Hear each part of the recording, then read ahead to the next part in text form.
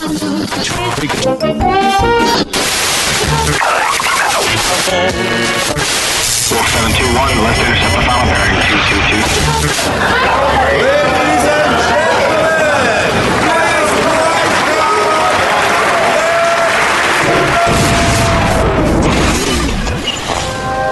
bienvenue, welcome. Party people in the house. Welcome to the real world.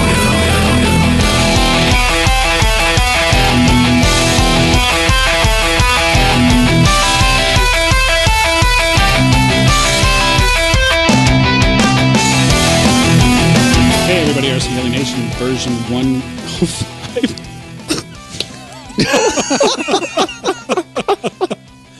Version 105. Version 105. While you guys were away, we went ahead and skipped 103 versions and have come up with 105. 105. Let's try that again. As soon as I started saying it, I knew it was wrong.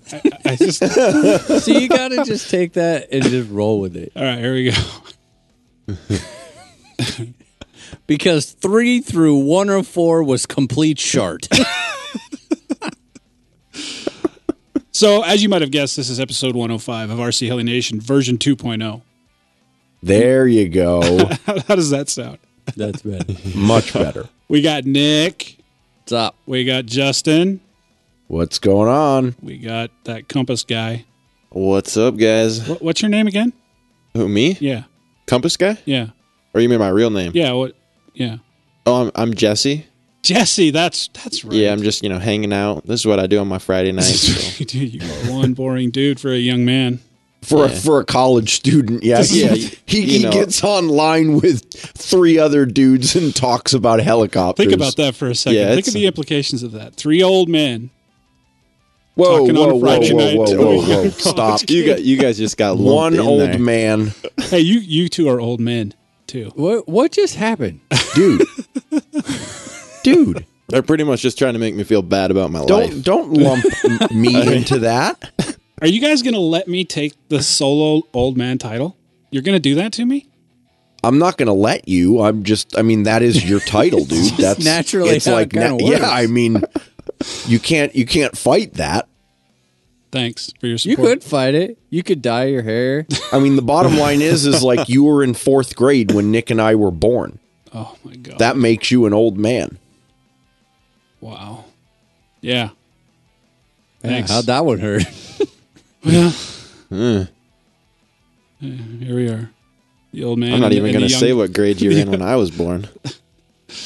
Dude, I was out of high school when you were born.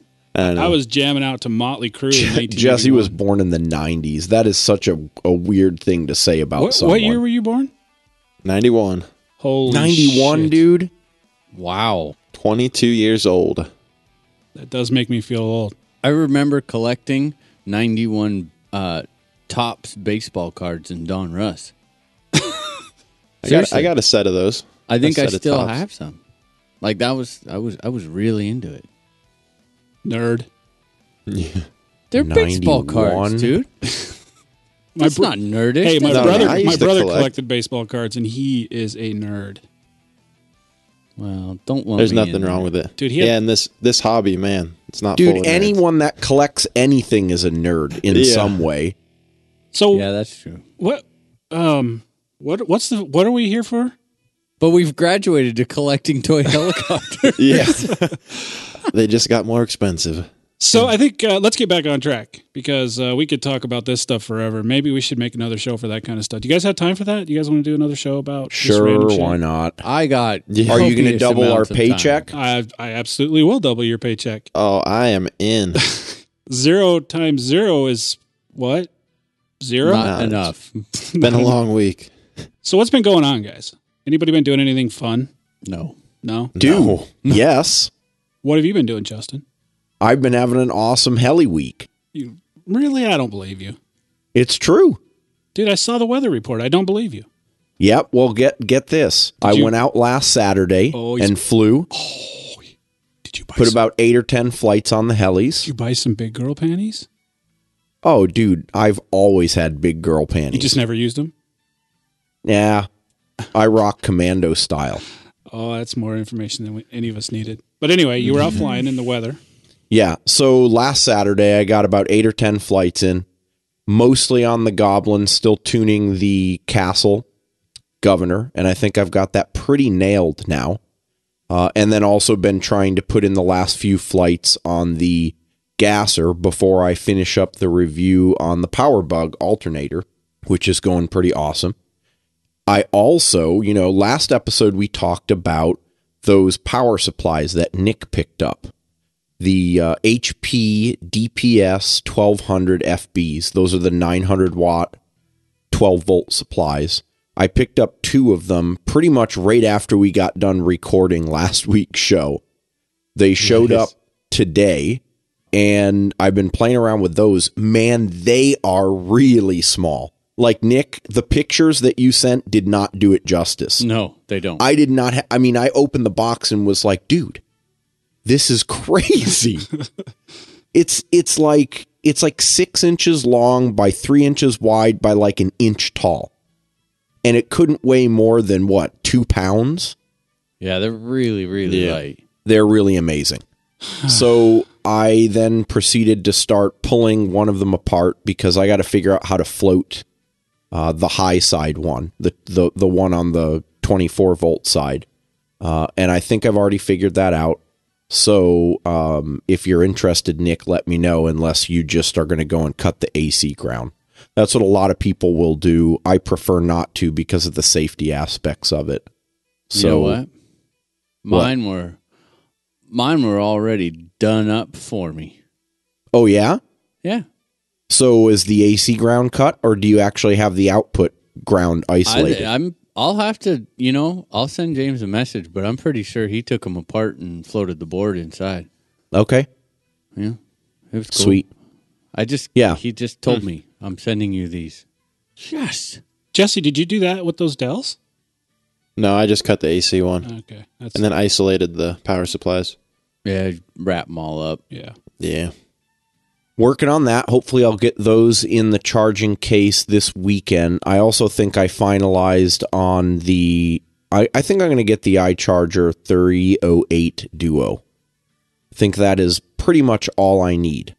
Not only does it have enough power to charge all of my stuff way faster than what I've been doing on this crappy Hyperion, it's got 1.2 amps of balance current, which means that it will balance a whole heck of a lot quicker than my crappy half an amp on the Hyperion. Yeah, that was a pretty interesting discussion throughout the week, that part of which I will admit you had with yourself.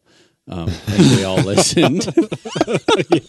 Oh yeah, I mean, I didn't even get nothing, no response in text, dude. Come on. I just kept looking down and seeing like 30 text messages. Like, what is going on? Okay, so let me bring the listeners up to speed here. So you guys have probably already figured out that when I try to make decisions, it requires a lot of overthinking, research, and analysis. And so we've been going through this whole thing with the charging systems lately. And I've been doing a bunch of math and talking to a bunch of people and researching a bunch of different chargers and whatnot. So I finally figure out what I think the lay of the land is. And I proceed to text Nick and Jesse and Dan all these details, kind of, what was I thinking, just writing what was in my head at the time. And yes, they were big texts, and there were a few of them. And so at the very end, I'm like, thoughts? And it was like text crickets. Nothing.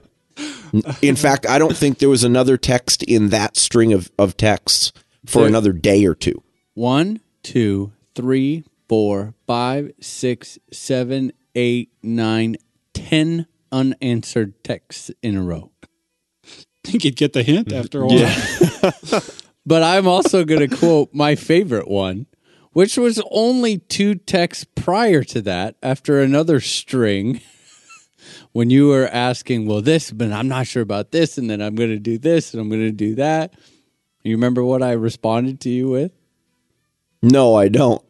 In parentheses, like the little female computer animated voice, like the digitized voice. Yep. Yeah, we're sorry, but our system shows that you have exceeded the maximum allowable question count for this topic. Please press 1 to select another topic for inquiry. Thank you. Yeah. Okay. Now I do remember that. Yeah. You guys were killing me though. You didn't. We you love didn't. you, man. No answer whatsoever. So yeah, you're right. No one helped me on that one. I just came to the conclusion that I'm going to get a 308. Very Are you good. sure? Yeah, I'm pretty damn sure. Pretty damn sure. I'm pretty damn About sure. 100%, 90. Pull the trigger, dude. You Just do it. know, I'm going to say it's about 95%, Jesse. I think that balance current thing was actually a pretty big deal that I was not aware of. That plays a really, really large role in the overall charge time. You know, we get so caught up in, well, I can charge at 5C or 4C or 3C or whatever. But the majority, you know, your actual charging is maybe only, 70% of the time? Well, I mean, what you once do you is get up if to you like a 5C rate. you know to get a feel for it, if you want to see how well your charger does it, you know, there are two phases of the charge. There's the constant current phase where it's charging all of the cells up to or close to full voltage. And then there's the constant voltage phase where the current starts dropping down from, you know, whatever. If you set it at 30 amps, it drops down slowly to 5 to 2 to 1, so on and so forth. When you're in that phase, that's where it's doing its balancing, a majority of its balancing. And the quicker or the more current that it can add to or remove from an unbalanced cell, the quicker it can do that balancing for you. And so the new generation of balancers out there, chargers, tend to have a balance current of between 1 and 1.25 amps. It does make a difference. I did also get out and fly today. So it's raining here. It's been raining for the last week and a half. It's supposed to rain all weekend. I was so frustrated with not being able to fly during the week that I just said, screw it.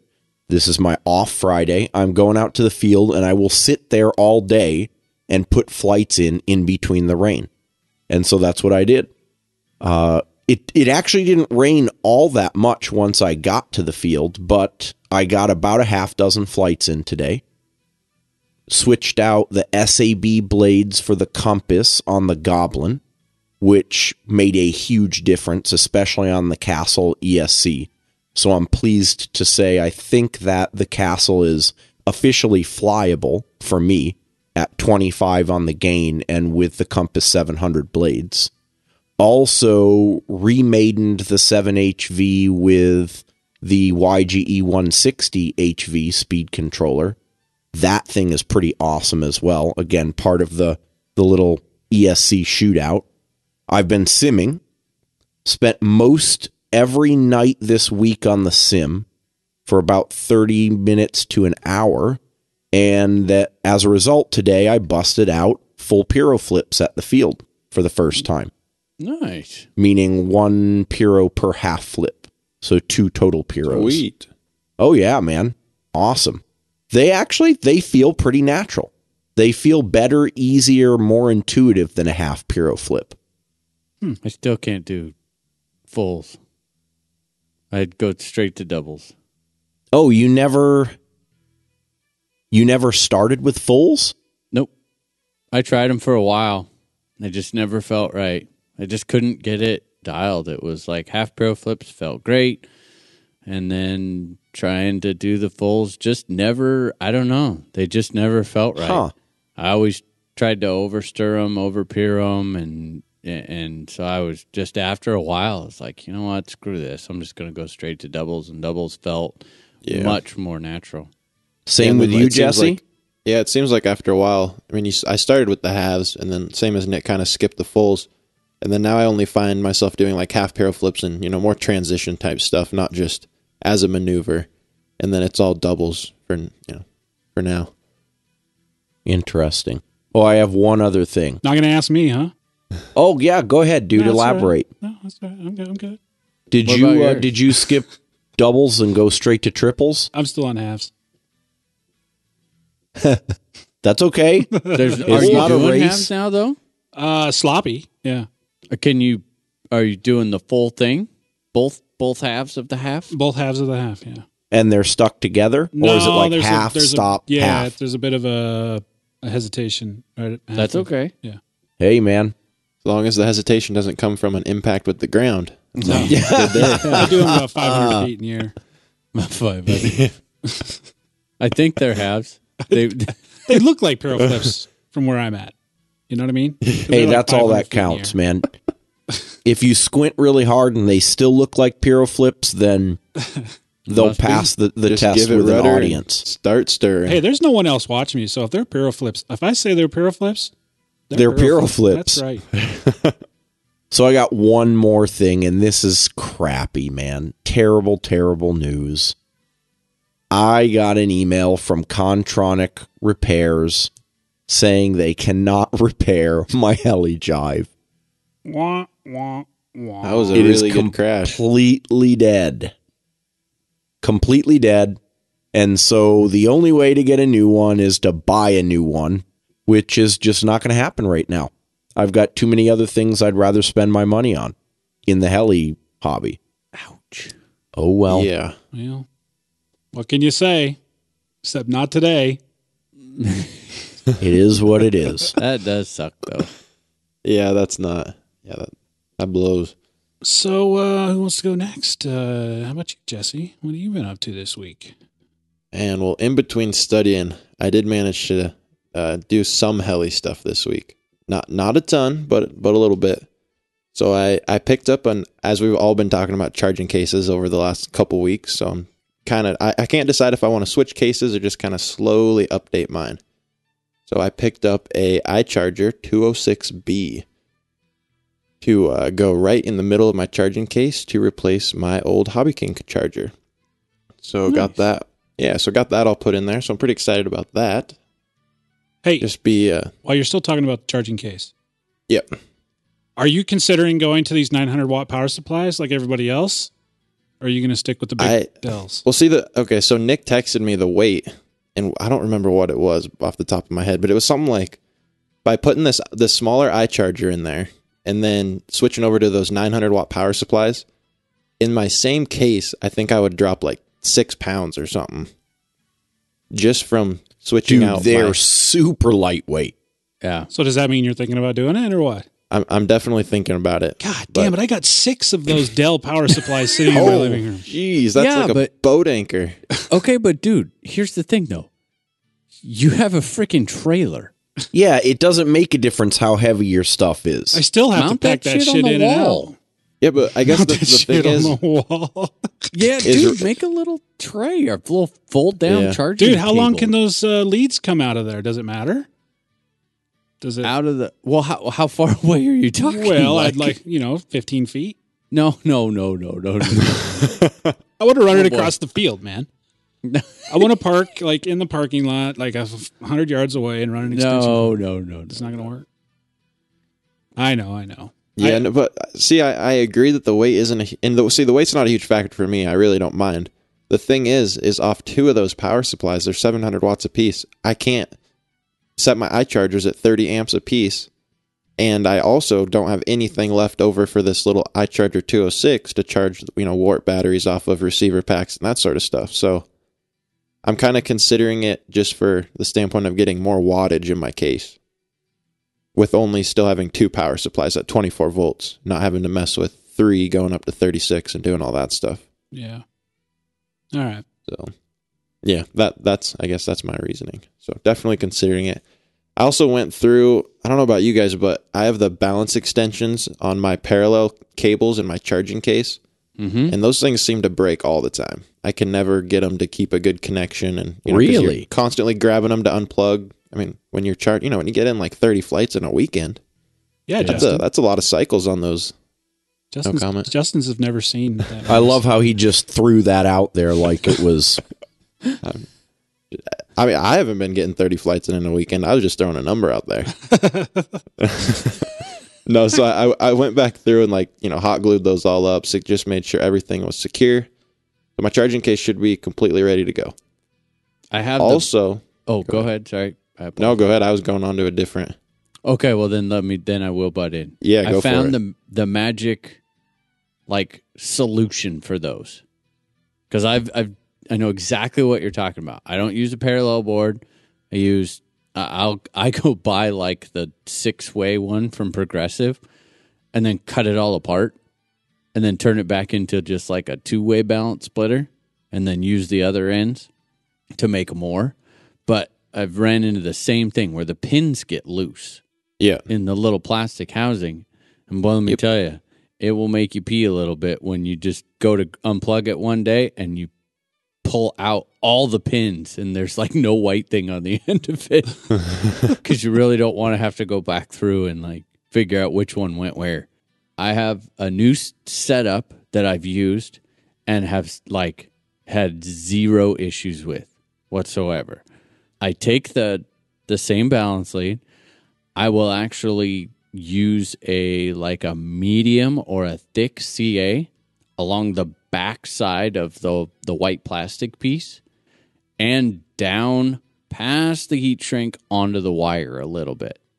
Okay, so I do that. I let that dry.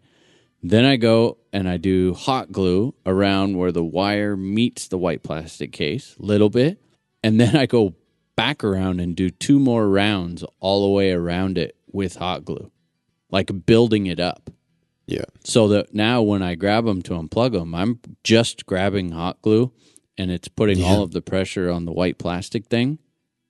But it's like where the because also the little wires for the balance connector are also soldered to those little pins, so you want to make sure you get the hot glue past that too. So yeah, that's what I mean. Exact thing.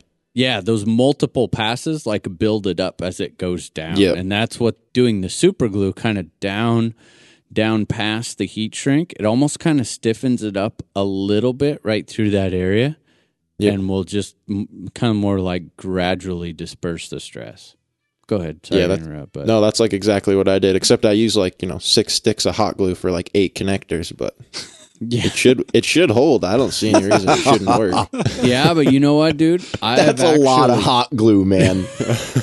I have cooked a battery, parallel charging, and having one of those balance connectors go having a loose pin on it and not realizing it. Because if you always plug the other one in first, your charger still realizes a 6S pack's hooked up. You plug the other one in, it doesn't know the difference. Yep. That is the one downfall with parallel charging. Yep. So I overcharged one cell. It sucked. I agree. I've done that too. I know it's been a long time. The Nitro is built, sitting here, not flown, but ready to fly. Oh, dude. You don't bring that to the show if it hasn't flown.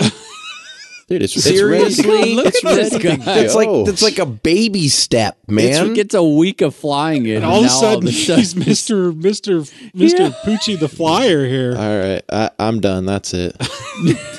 I'll try again next week. Jeez. If I didn't know any better, I'd say that Justin got a pee-pee extension this week, too. Testosterone injection. You know or what, something. dude? I'm just feeling it. I'm feeling it. How about you? And Nick? apparently What do you got? Jesse isn't because it hasn't flown yet. No, I haven't had any time. Jeez, so the weather. Did you here hear that? is- Danny was like, I did hear it. I did. That's as I was flipping through the deck. I'm like, okay. That's kind I of how gotta- you used to sound, Justin. It is. It is exactly. I And we didn't can't fly. say that we don't have every single bit of it coming. That's true. That's no, okay. That is true. That is fine. I have not been flying much lately. It is killing me. It sucks. Enough of you. Enough of you already. I still have one more thing. Oh, Jesus Christ. Really? Really? For real? I was saving the best for last. All right. It involves Compass crashing potentially. Oh, well, by all means. Ooh. Continue. Oh, there we go. sir. Please proceed.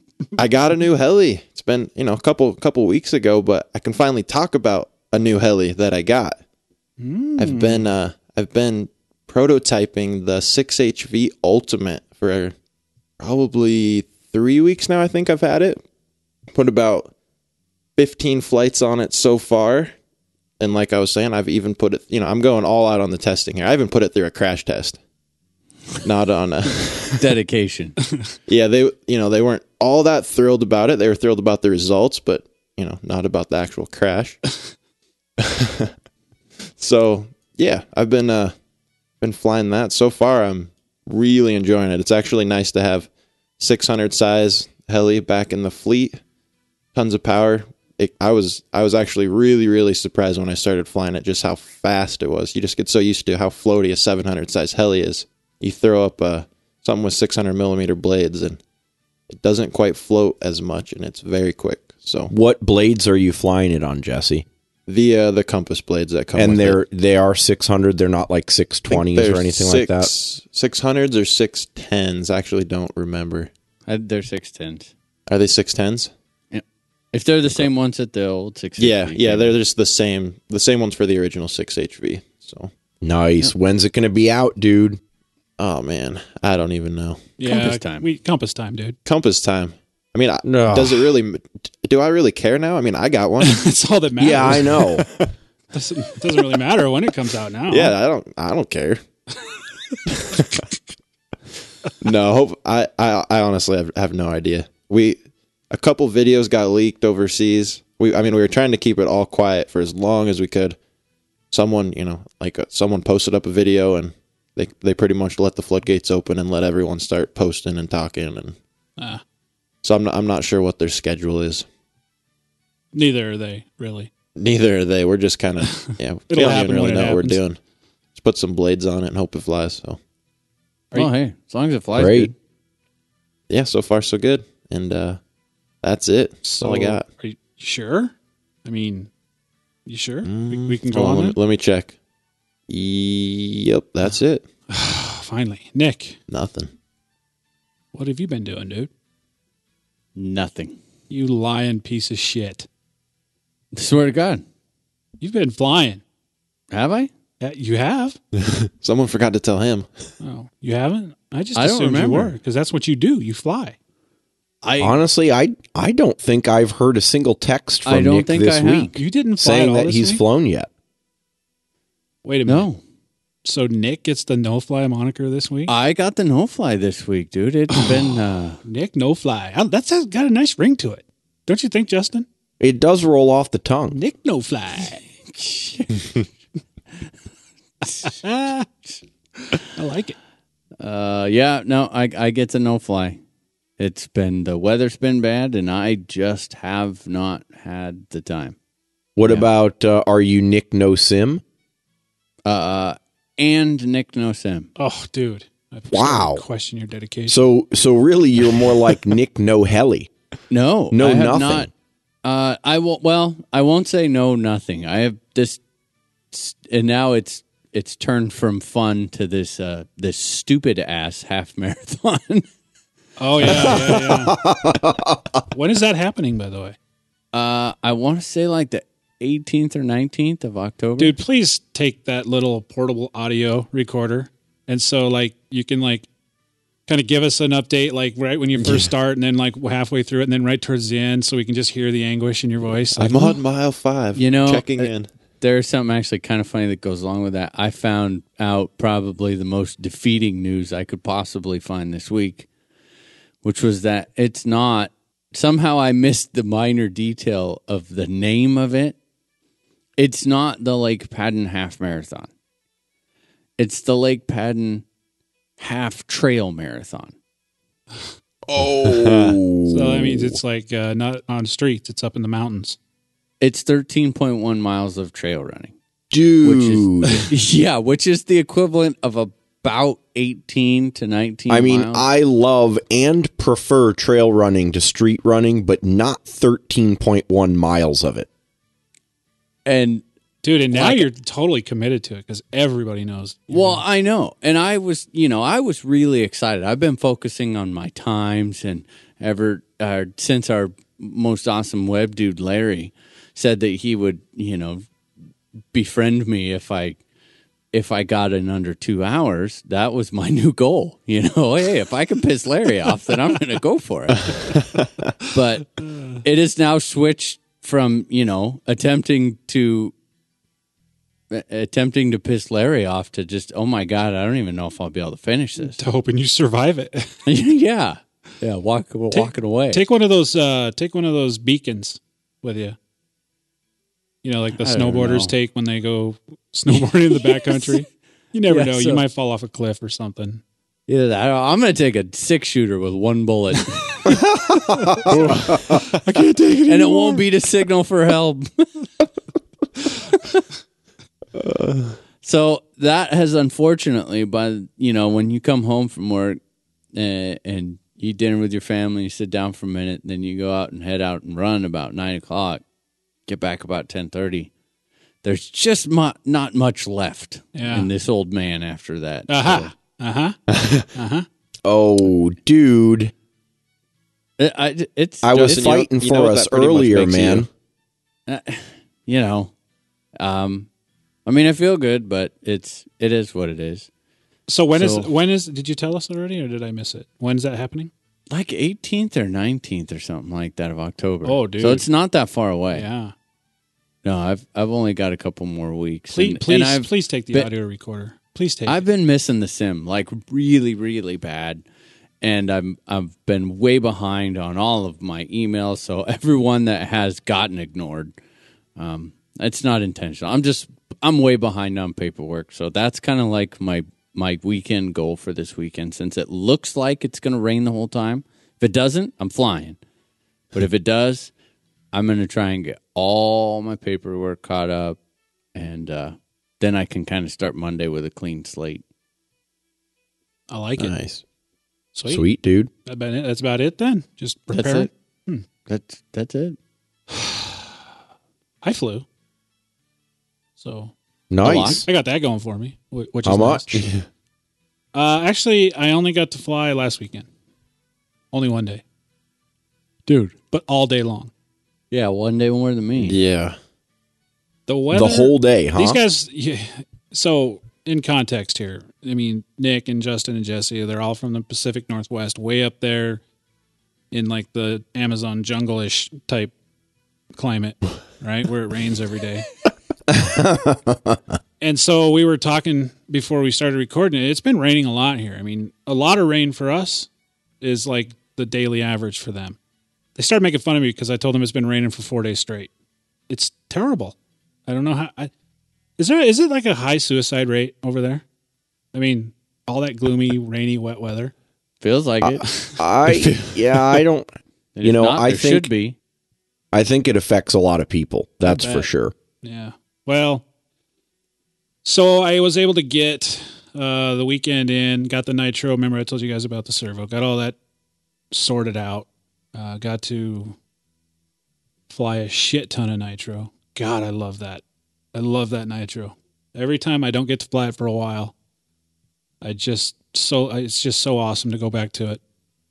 I've been flying the Goblin quite a bit. Got the KDE motor on there, so I'm starting that process. I was able to finally get some flights in on that. Well, I got a few in the week before, just during the weekday, but I was able to get a ton of flights. And I got to tell you, I noticed the difference. It is quite a little motor. And it's a funny thing, too, I actually called Nick.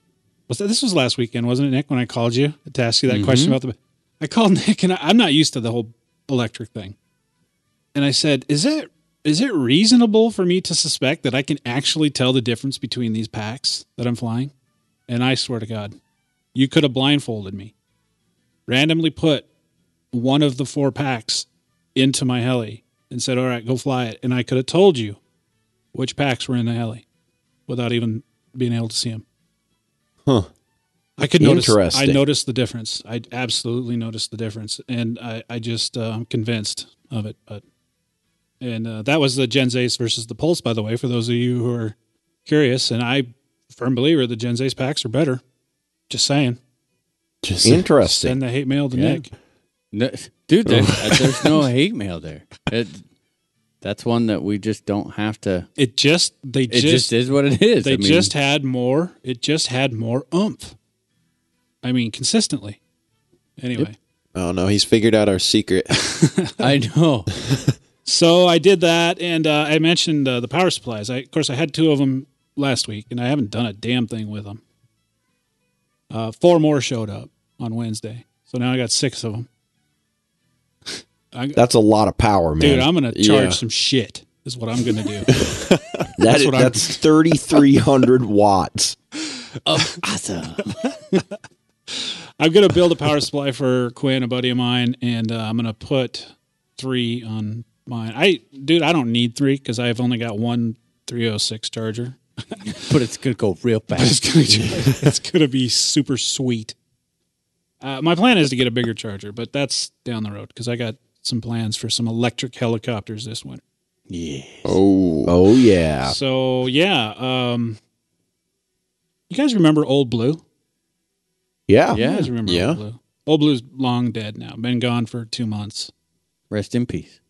I got word today that Old Blue number 2 is on the way. Should be here in a week and a half. Okay. First Is he off- actually You blue? got to come up with a better name. Yeah. Thank you, Justin. You don't Hold on. like is Old Blue number is it 2? blue? Old. It just sounds like Old Blue took a number 2. Well, or I still something. I still can get a different color. So I can get silver, red, or blue. Dude, get gold. Can't get gold. Did you not hear what I just said, Justin? Always have gold stuff. That's for Nick. Let's get a gold iPhone. Yeah. Yeah. Yeah. What color do you guys think should I get? Silver. Really? Yep. Yeah. Oh man, that's tough. Or Are you either say feeling silver or blue. sophisticated? Never. Definitely not silver, because silver's a sophisticated color. Oh, really? Yeah, it's the most popular BMW and Mercedes color. That's why. It's a true statement. I don't know, man. I'm kind of stuck on blue, but maybe I need to come up with a different name for. No, I think it can still be blue. Blue would stay in the in the spirit of Old Blue. It's just not Old Blue. I think anymore. silver's better because it matches all of your helis. That way, when you're rolling up to the flight line, everything matches. You don't have this blue thing with whatever else you've got hanging off the side. Coming from the dude who wants a gold iPhone. Jesus. Yeah. What does that match? Don't want to know. So anyway, I don't know what color. I have to let them know by Monday what color I want. I was a little undecided. I'm my gut's telling me blue, but anyway, that'll be here. I'm really excited, dude. Wait till you guys. This has like independent suspension, right? 10-inch pneumatic wheels, and it goes 3 miles an hour faster than Old Blue. Comes with a 5-point harness and a crash helmet. 180 amp ESC, and 4 huge ass batteries, 24 volt, lots of power. Supposed to go like Nice. 40 miles on a charge. Don't believe that.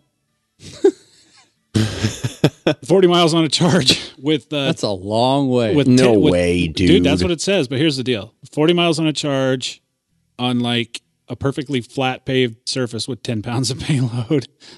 10 pounds. I don't 10 know- I don't know how they pounds? rate Who it. is I'm just, 10 pounds? Who the hell is? I'm just well, all I'm saying is I don't know So how they it'll go rate it. 40 miles if you walk next to it. Yeah, exactly. What You is can the walk your point? scooter And put your 40 water miles. bottle on the seat that you're Exactly.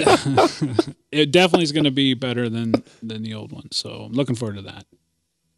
And yeah, it's supposed to rain all weekend.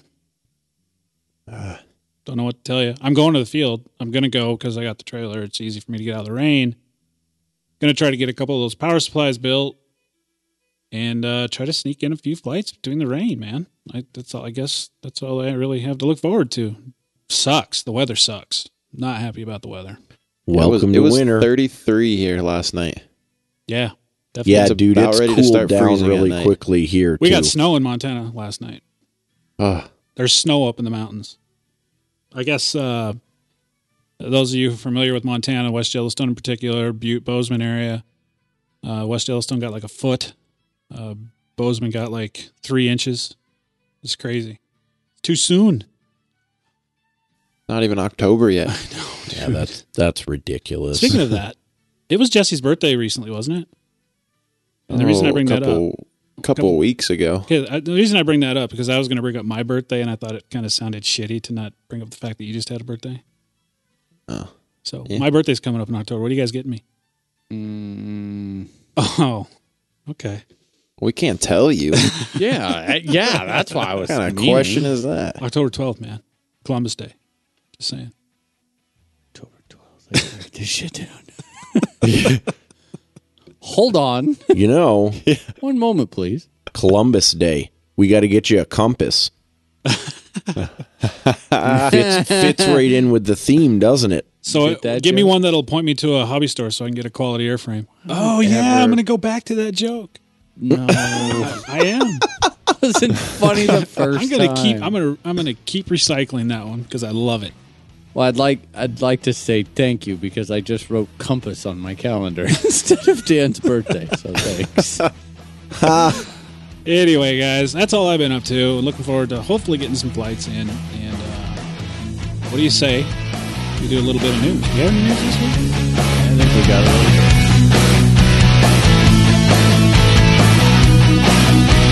So Dan, you know, I'm getting a little tired of Nick making fun of me carrying my charging stuff around in a cardboard box. I'm looking for something to, you know, kick it up a notch. You got any suggestions for me? Absolutely, dude.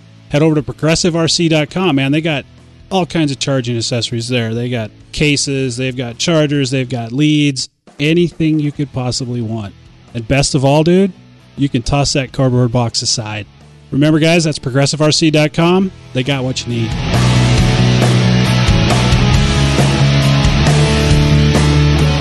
Alrighty, guys. This week's news is brought to you by helidaily.com, your daily RC helicopter news magazine. Nick, what do you got? Okay, so for those interested in the new Goblin 700 competition, we've actually got some build pictures out now. There is a team pilot, Ron Efrit, or Efrit? I don't know how to pronounce it. Oh, jeez. Whatever. It's our thing. I like Efrit. Efrit, that's fine. Let's do who it. did some really, really good, clean, detailed, very specific build pictures. So we've got a link up for that. It's great. I mean, this is just, you know, Joe Schmo putting this thing together. The pictures are really high quality. So I think it's a good opportunity to, for those of you, maybe you've got a Goblin or you're looking to get the new competition to see the differences between the first version and the second version. So Align has put out, God, I love their naming. It just makes my day. This is the new T-Rex 700 Nitro DFC frame shapely stiffener.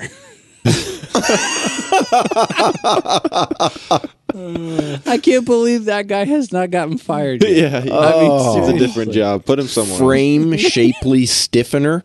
Back to the shipping department for this guy.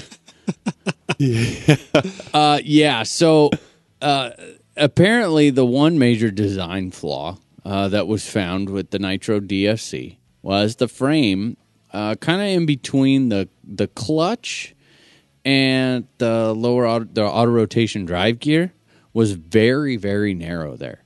And to the point where they were braking just because.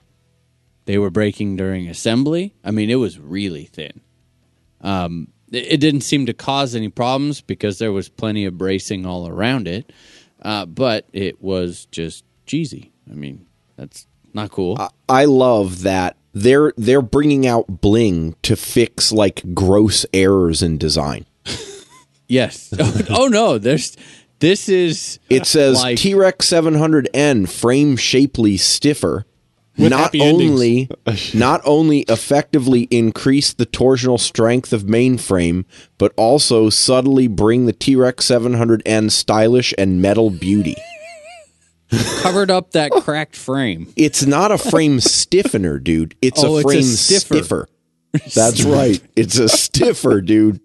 These guys they get the Tool Award. I mean, seriously. Someone needs to proof that shit before they release it. You know what? I love it though, and I encourage it because, I mean, what else would we laugh at if it wasn't for Align? Could you imagine Justin letting us get away with that kind of stuff when we submit shit to him for review? Oh, God, he would berate us. It would never happen, man. In addition, speaking about SAB, KDE has came out with, and I don't know if you guys saw this. Did you see this? The battery tray thing? Yep. I have seen some impressive works of CNC. This one is impressive.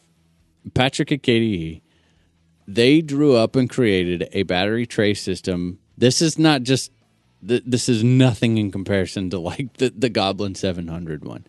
This is an entire rear frame support, lower bottom plate, ESC mount, chili dog, all in one. I mean, it's got to turn the entire bottom end of this heli into a tank. Yeah, dude, I mean, it's in a got to good way. stiffen it up. Yeah, and I don't mean tank as in heavy. I mean tank as in a good way. They went very minimal on, the amount of metal. Just looking at it, it definitely looks very lightweight. I'd love to be able to really, compare weights, but this brings the same sliding battery tray that you can get for the Goblin 700 into the 500. It's got the spring-loaded or the spring steel on the catch release. It's worked great in the 700. This is impressive. I mean, this is a feat of machining. Yeah, that is awesome.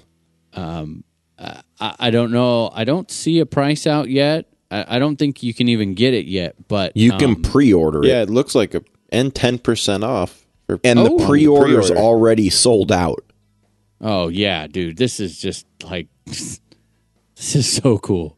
It is a pretty impressive piece of aluminum. This is bling, function, and just like, here's the King Chachonga all in one. Guess what Homeboy's buying this week? Yeah. Oh, dude. yeah? Ooh. I don't blame you. I don't blame you one bit because this is just cool. I mean, Get in just line. Cool. Yeah, no kidding. That's all right. They also I came got out all with winter. all winter. That's right. He also came out with a new motor mount setup in their typical awesome adjustable motor mount fashion for the T-Rex 450L series. For me, the KDE motor mounts they're just a must, an absolute must. I want to be in control of my gear mesh, and they give you just it's dead on. Gotta love it. They also have out.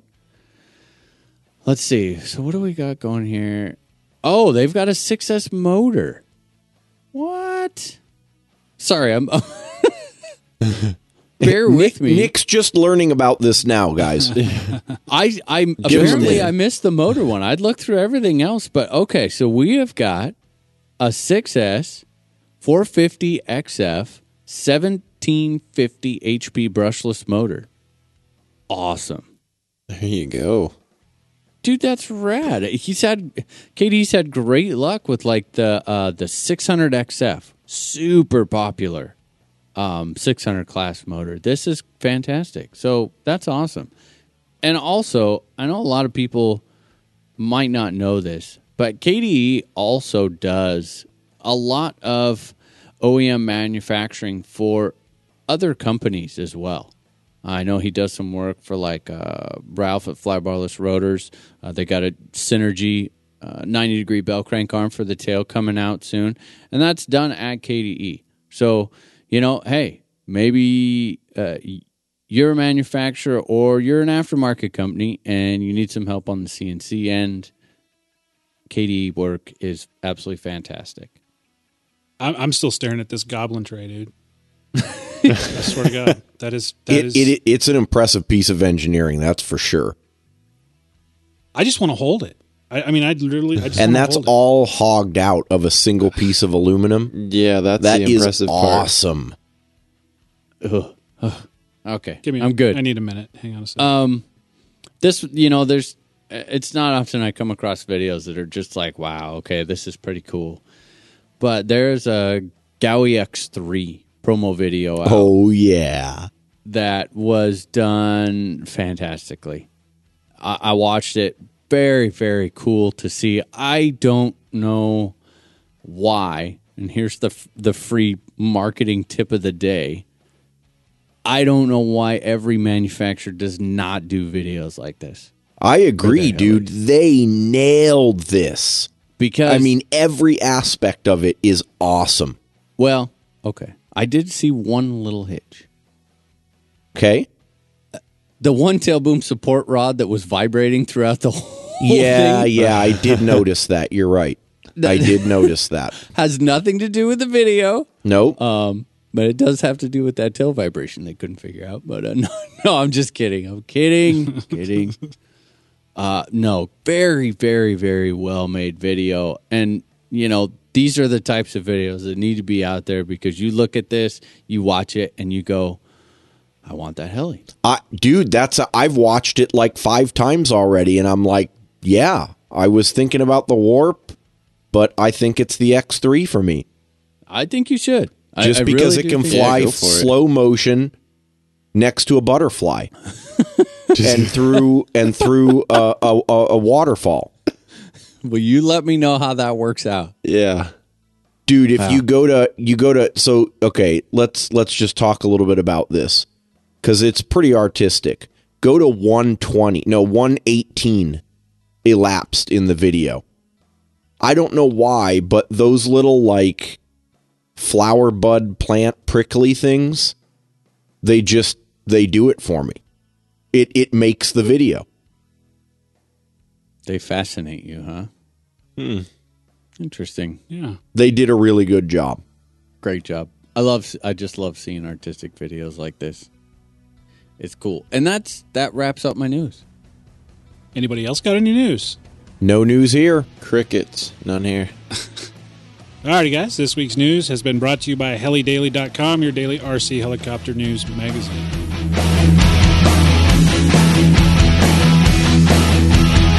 I have to admit that now that I've had my Goblin for a couple months, it's really kind of starting to grow on me, with the exception of one thing, loading the batteries. The guys at KDE, they addressed this issue. They made a removable battery tray. If you've got a Goblin, this is your number one must-have upgrade. That sounds good, Nick. And if you're interested in any of the other upgrades that KDE has, visit their webpage at www.kdedirect.com.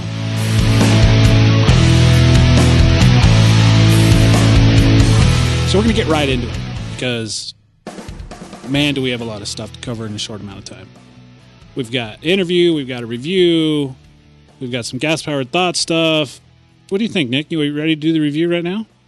Let's do it. Yeah, let's just do it. Let's just do it. Everybody's been waiting for this. Absolutely. First off, I want to give a huge thanks to Stephen Petrotto and Kim Payne from Horizon Hobby. They were kind enough to pull the strings to make it happen for us to get the Blade 700X combo kit to do a review on. It did not go easy. We had a huge FedEx fiasco. And I wanted to bring this up because to me this really says a lot. We're just a bunch of Joe Schmoes here in comparison to Horizon Hobby. And for them to give us the opportunity to review this kit is tremendous. And then on top of that, to have FedEx lose that kit, and I don't know if they ever got it back or not, pretty much write it off, and then go ahead and send out another one. That to me really says a lot about Horizon. That sucks big time. So thank you to those guys. I also want to give a huge shout out to a good friend of mine, Horizon team pilot, Edsel Labau. He was kind of like who I used as my bounce things off of. You know how when you're building something, it's like, okay, hey, dude, just noticed this, correct? Yeah? No? Yeah? Awesome. He played a very neutral role in the whole thing, which I told him I don't want to hear your opinions. I just want to make sure, yes or no, this is the way that it's supposed to be, because I wanted this review to be as accurate as possible. So big thanks to all of those people for making this happen. Let's get down to the dirty, the whole combo kit. I mean, this includes the Blade 700X airframe, the Revolution Flybarless 690 mains, the Revolution 115 tails, the Spectrum H6200 cyclic servos, the Spectrum H6210 tail servo, the E-Flight 700 520 kV motor, the AR7200BX flybarless system, and a single Spectrum DSMX satellite. Electronics wise, I wanted to bring up these servos. 0.06 at 7.4 volts on the cyclic. Nice. That's fast. Yeah, that's good. That's real fast. The tail, 0.03 on high voltage. Crazy fast. These are the servos that we had discussed back in the day when we first saw them that have the clip-in servo connectors on them. Oh, nice. Ah, And remember when I said that if the connection worked, it would be a game changer. Well, I can tell you they nailed it with the connection. That's the first thing I did. I took all this out of the box and went, ooh, look at that. Plugged the wires in it and started wiggling and tugging and yanking and pulling. And I am very impressed. They have a very, very thick coating surrounding the servo leads on these. It's not a traditional servo wire. It's actually kind of like a black encased sheathing over all of this. Not a wire loom type, but an actual kind of rubberish material. It's good and bad. It's fantastic because it protects the wires. It allows you to, crank down on zip ties, that sort of a thing. It really does protect the wires. The only thing that I don't care for is they went pretty much all the way to the servo ends with it. What I noticed is this tends to bunch up. It is really hard to hide, fold, secure a whole bunch of really thick wire. And by the time you got done doing 4 servos, it did get a little bit cumbersome. Cool part is, if you are careful, I left the sheathing on for the majority of all the wires where I routed them and secured them all down. And then once I was finished securing them, then I went ahead and took off a little bit of that sheathing, put a little bit of heat shrink back over that, shrunk it back down to give it a little bit of strain relief right there at the edge, and then secured the remainder of that wire, which just made for a lot smaller of a package. So that's really cool. It keeps the vibration transfer down on the flybarless system, being able to go into it with a thinner, lighter wire, but yet you still get the the protection feature of that. So I wanted to make sure and bring that up. Let's see, boy. Well, starting with the head, Nick, it's let me interrupt you real quick. I have one question about those connectors. Yeah, you bet. Do those connect in a similar fashion to what, like maybe an Ethernet cable connects to your computer? It has a little catch tab type thing. So they're on it. good and secure in there like that. Oh yeah, no, they're not. It's like coming an out. actual Oh, clip that's good. then. Yep. nice. Oh, wow. Yeah, I really, really like it. Like it just works. It makes for a little bit, if you're used to, it takes a little bit getting used to that round wire now instead of the flat. So running the wires can be a little bit trickier because it is just a little bit more cumbersome, but I feel that it's worth it because it's so much more protected and secure. The other cool part is if you kick a wire in a crash, if you rip one out, you slip with your X-Acto knife, all of the dumb things that we've all done, you just buy a new wire, which is nice. There's no sending them back in. One more question. I sense that. Can you make your own, like those leads? Can you use the traditional crimper and can you resize those wires? Yes, Okay. you can. Yeah, absolutely. All right. Yep, you bet. And to be honest, I did that. Okay. I did. I went ahead and trimmed the ends off. I trimmed the black sheathing down. Again, I left the majority of it on there. But right after I secured it for the last point, I zip tied it down tight there. I always do a little bit of Velcro and then zip tie down over the Velcro and then leave my, say 1.5 to 2 inches of just plain normal wire that goes into the flybarless system. I shorten the wires to that length. And once I did that, it was like, okay, now this is perfect. Like this is ideal because I'm still protected, yet I'm getting all the benefits of a normal standard servo wire. Onto the head. Fit and finish wise, it's great. a couple little teeny spots where, I mean, just very, very, very light cosmetic stuff, like tapping marks. But man, all in all, I'm really happy with it. As Justin went over, and I'm super glad we got an opportunity. Thank you, Justin, for going through the hard numbers on the Spindlebolt size. So we kind of checked that out of the way. One thing that I like a standard swash driver style head. I think they fly better. I think they're just the best all around design. This has that. Another cool feature is that it's actually a double Jesus bolt design, which I really like that too. Takes the stress off of a single Jesus bolt. You don't worry about snapping the head and the other side of the Jesus bolt off in the crash and trying to drive it out of the main shaft and, hargering out the inside of the head block. The links are super beefy in this. I had no need to size them, but yet they felt very, very firm. Blade has a real big advantage in my mind.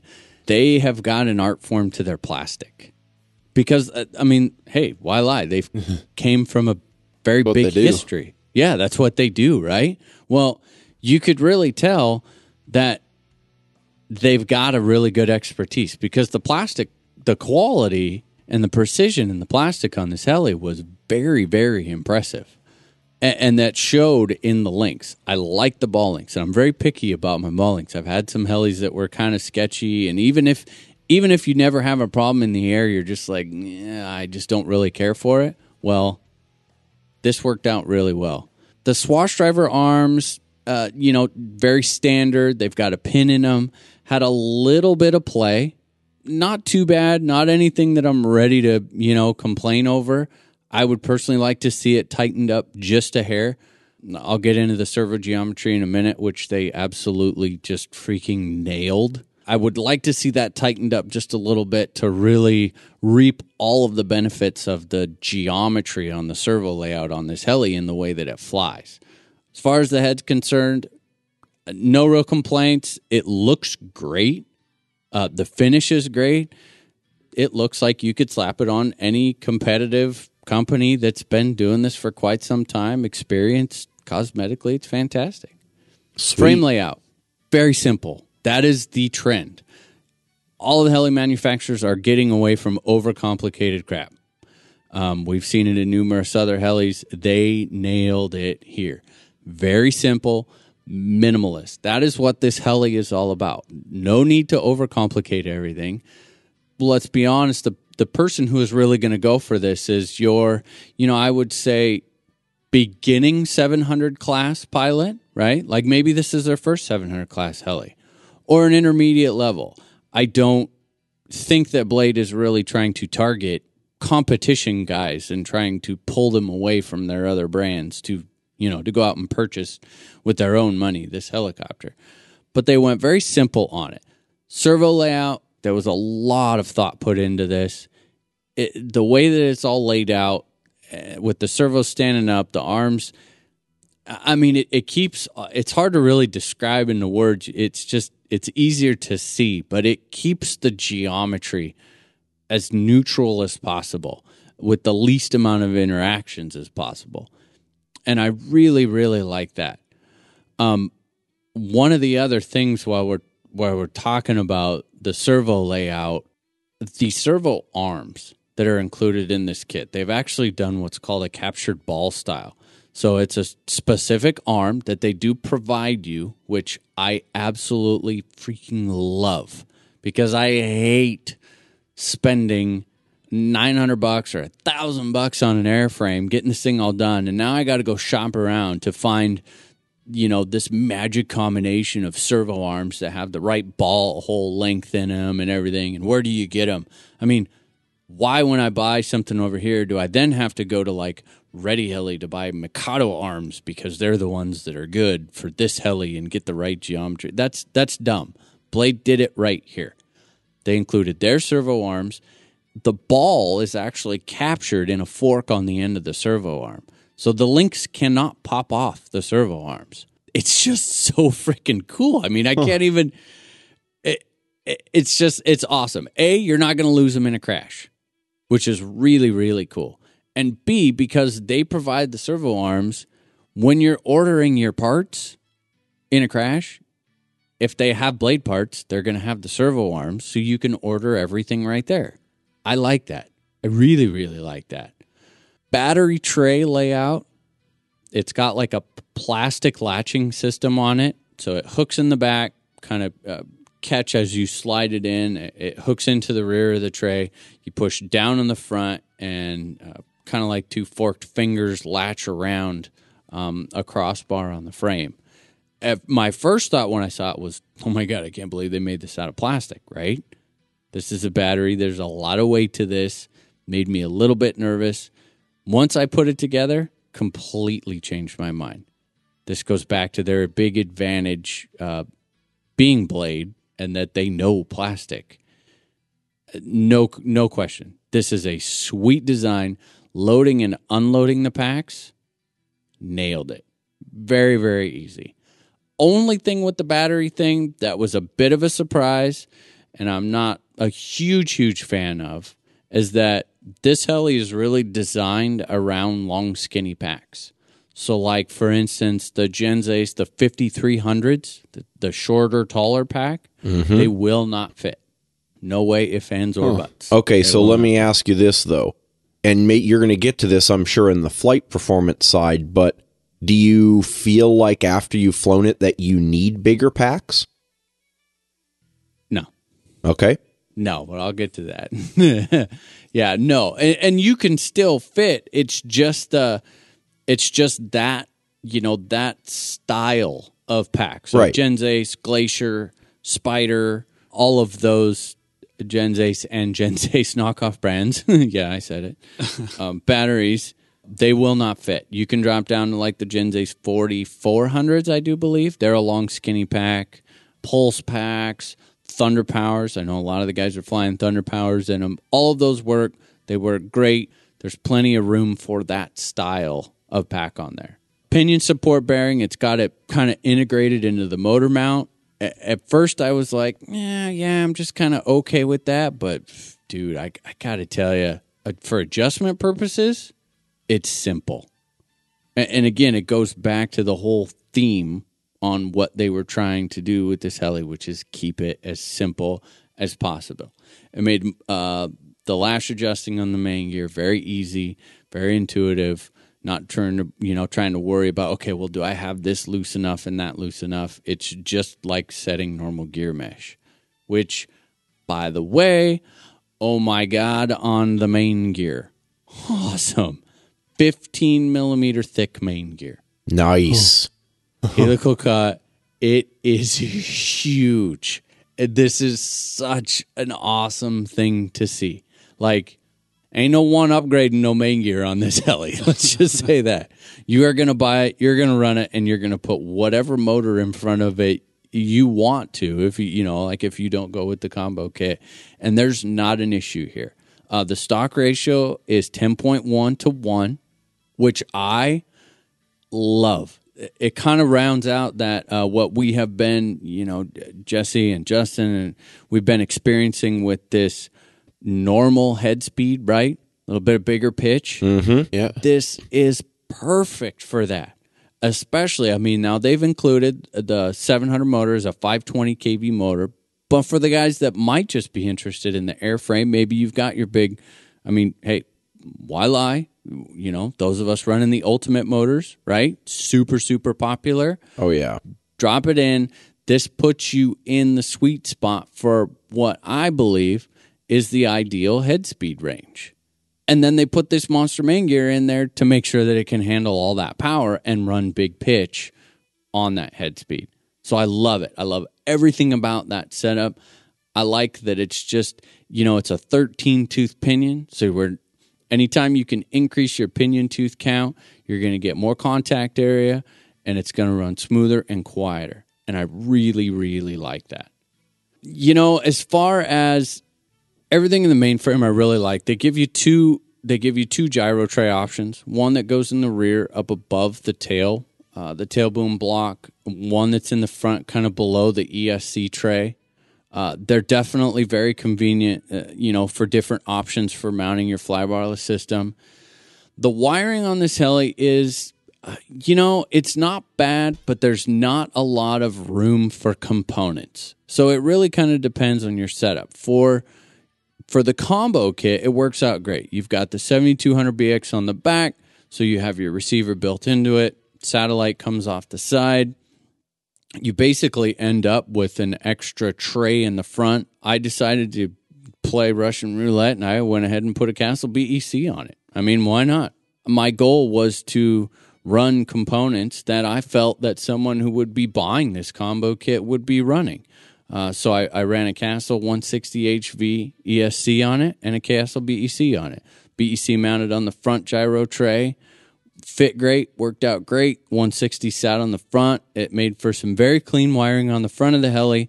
Again, the back got a little bit kind of jumbled. I played it safe and added a Scorpion backup guard, which was just my personal preference because I've had such sketchy luck with BECs in the past.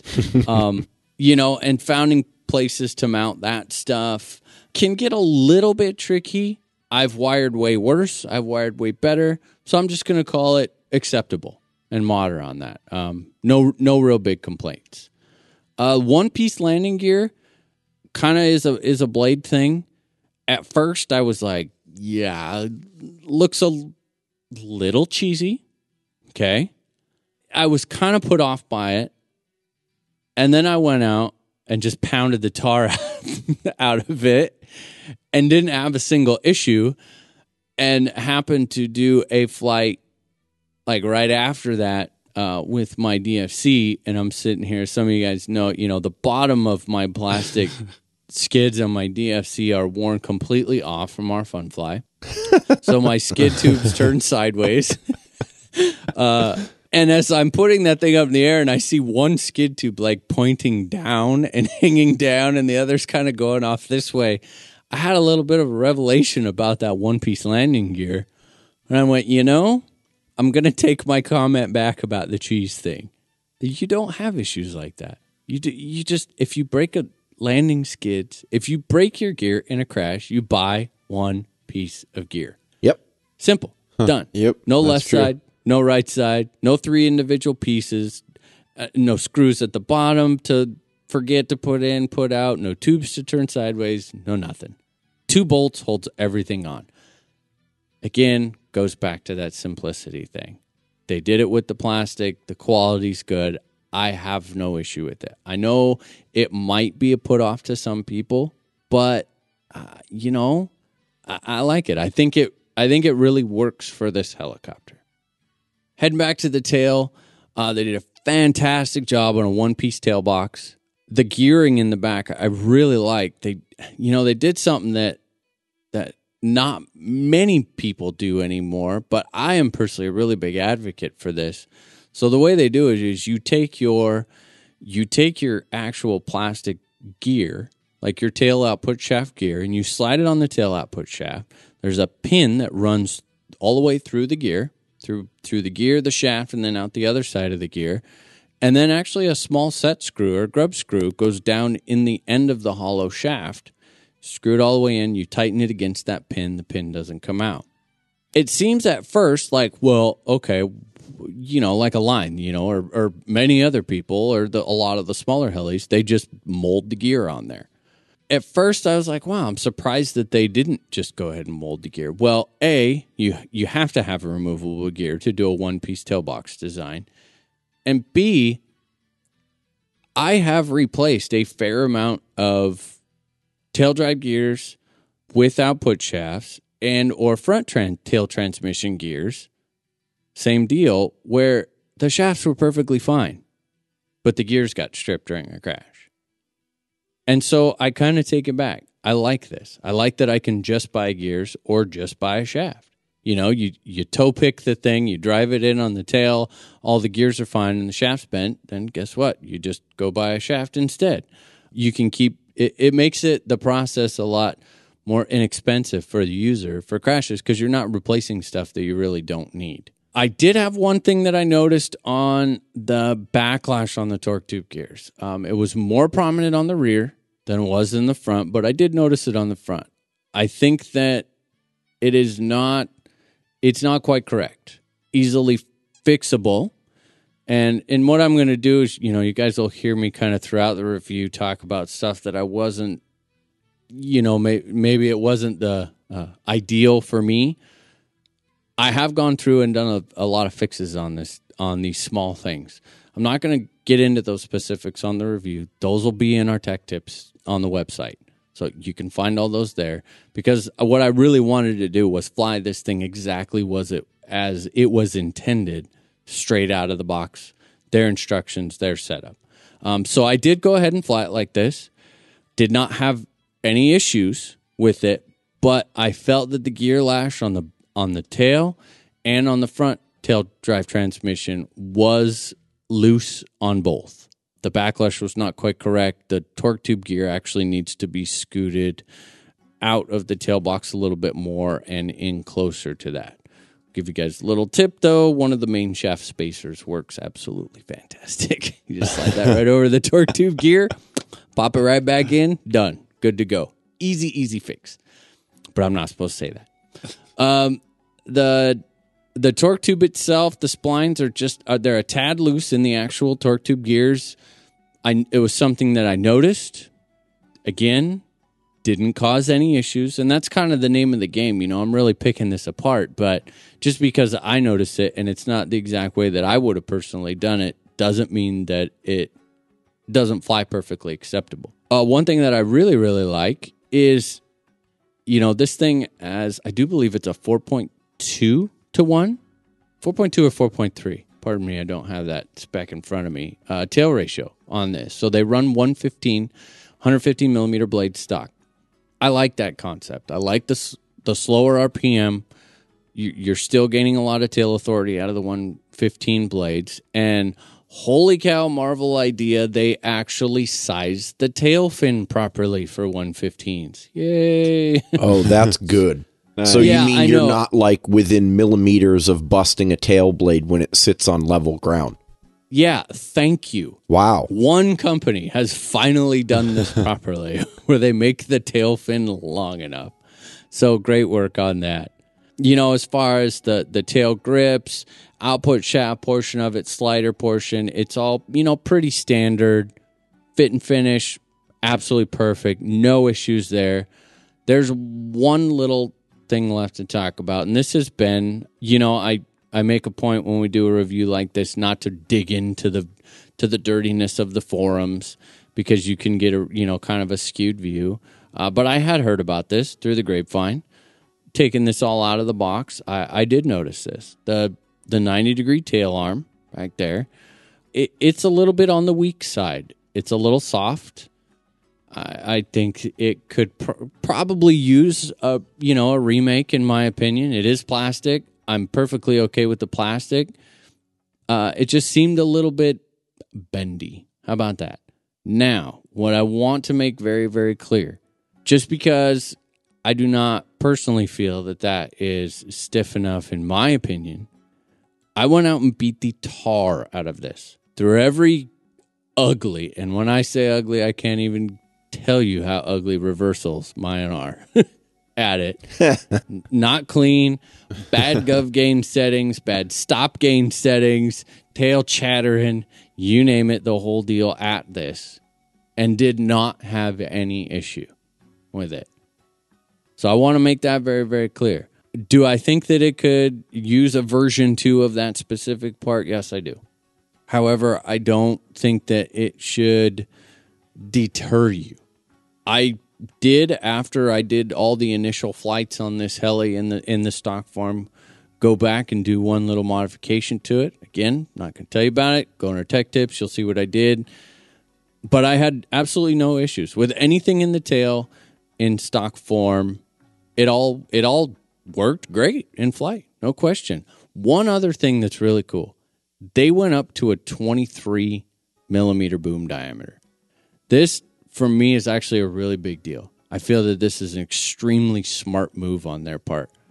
We've seen a lot of You hear about the tail booms breaking at the back of the boom clamp. I'm just not a big fan of what a lot of people have standardized at the 21 or 21.5 millimeter boom size. I really like that they went up in boom size. It reduces stress on not only on the boom itself, but on your boom supports, all of those things vibrating loose and all of those good deals that we've been through with other brands. I don't feel that you're going to have that problem here.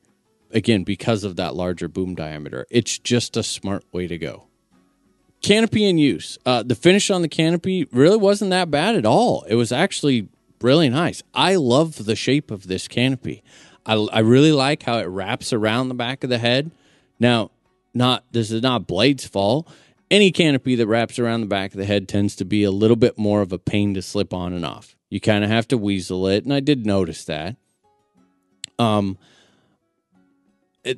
way that they have this is they have standard canopy mounts in the back behind the main shaft, but in the front, the canopy just slides kind of underneath the frame, and there's really no way to secure it in the front. It's just held on with the back. Mine did rattle a little bit in the stock form. I would prefer to see a set of mounts in the front, although there's no way that this thing can come off. It's not going to flip up or anything like that. It's very secure from coming off. I just had a little bit of looseness in the front of the canopy. Color-wise, this is probably the most awesome set of colors I've ever flown in the air. And that says a lot because I've had a lot of different canopies because I've crashed a lot of canopies. This color scheme, it stands out amazing in all lighting conditions. It has been one of the few that I love flying these colors in overcast skies. And I didn't see that coming. I had not expected that. But the second I pulled the canopy out of the box, I was like, dude, very nice. So I like everything else about that. Packs, just regular flying, pulling the canopy off, flying, loading packs, going back in. The packs load easy. Yeah, really no issues there. It's not a big song and dance to get anything on like us Goblin owners. No, it's very simple. It's they put a lot of thought into making this helicopter as user-friendly, as plug-and-play, and, just simply put packs in, fly, go. Now, before I get to the actual flight performance, I want to bring up the manual. The manual, oh, man. This is a hard one to say. Here it comes. Sorry, guys. The manual blows. It does. Man, I hate to say that. There's some small things that were actually like parts that were just not in the manual, but that are supposed to go on the helicopter. If you have... For me, was it a big deal? No, it wasn't a big deal. I got through the build just fine. It was more of a chuckle than anything. If you don't have a lot of build experience, and maybe this is, well, I guess if you don't have a lot of build experience, it scares me that you're building a 700. So they've got that going for them there. But there's, the manual needs to be gone back through. It looks rushed to me. And Justin, I know you are going to take offense to this. I'm going to apologize ahead of time. Jesse, I don't know if you're going to take offense to this or not. The manual seems to be written by an engineer. Yeah, that is pretty offensive. Well, and let me explain. Not by a hobbyist. And I think that the pictures need to come from the engineering department. But I think that manuals and the flow in which you build a helicopter should be put together and assembled in appropriate order by a hobbyist, by someone who builds helis and wires them and assembles them. Because the way that I build has drastically changed over the years. The stuff that I put in first and the order in which I put everything together and laid out is completely different now than it was even a year ago. as I've gotten more experience. And I would really like to see that experience portrayed in the manual. They, especially in the mainframe section, they have you, putting frame sides on with with just the bearing blocks in there. It's like, wait a minute, we can go through and mount the ESC on the tray, and we can get a lot of this stuff laid in there, all ready to go, and then just pop a frame side on. You can have almost all of your wiring done before you pop that other frame side on. And I've seen a lot of other manuals done like that, and to me that is written by a hobbyist, not just piece A goes here, put piece A here over piece B. So that's kind of what I saw. Is it there enough to get the job done? Yes, absolutely. It is. But I think for the target, for the media that they're going for with this helicopter, the purpose of this is that it's going to be in stock in hobby shops, and you're going to be able to get, not only local parts support, but local heli support. Be able to go into your hobby shop and ask questions. And this probably will be a fair amount of people's first 700 class heli. It's like, oh man, I've got my Blade 450. I got the 550. Oh my gosh, this thing's awesome. Should I do it? Should I go for the 700? And those are going to be, I think that's who they're really targeting. And I would like to see a manual that is very, very catered to that, 2-year in the hobby pilot. So I think they've got some work to do there. Maiden. All right. Enough of that whole build stuff. Smooth. Dude is smooth. I mean, very, very smooth. Stability is just, it's ridiculous. The 7200BX, it is plug and play. Dan, I know you know this. You've flown the BeastX for many years. We've all flown it at some point. Yep. It is plug and play. It makes sense to put it with this heli. Just very uneventful. And let me tell you, on Maidens, I like uneventful. The only thing that I did, and this is kind of funny more than anything, I put it up into a hover, kind of gave it the typical pitch pump, checked the rates on it and everything, was pretty comfortable with it. So I just started to fly it and kind of, stretch it out a little bit. I actually brought it back in and landed it because I was concerned about a noise. And I was quite stumped on this noise. That noise turned out to be the blades.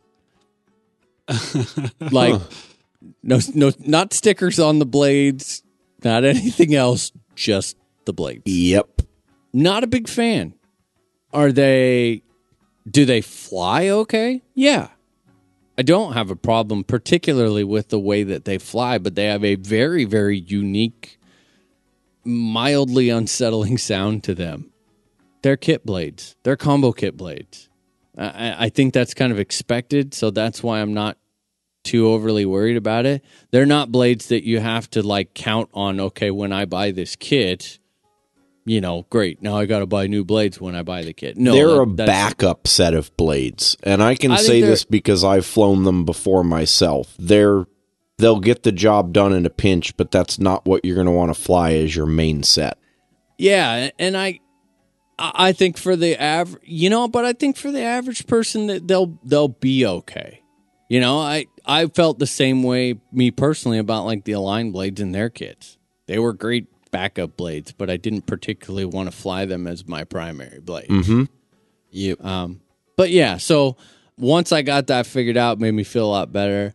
I really enjoyed flying it. Most of you know I am a Futaba guy, so it was a change to go back to a different radio, and then I'm going to a different flybarless system.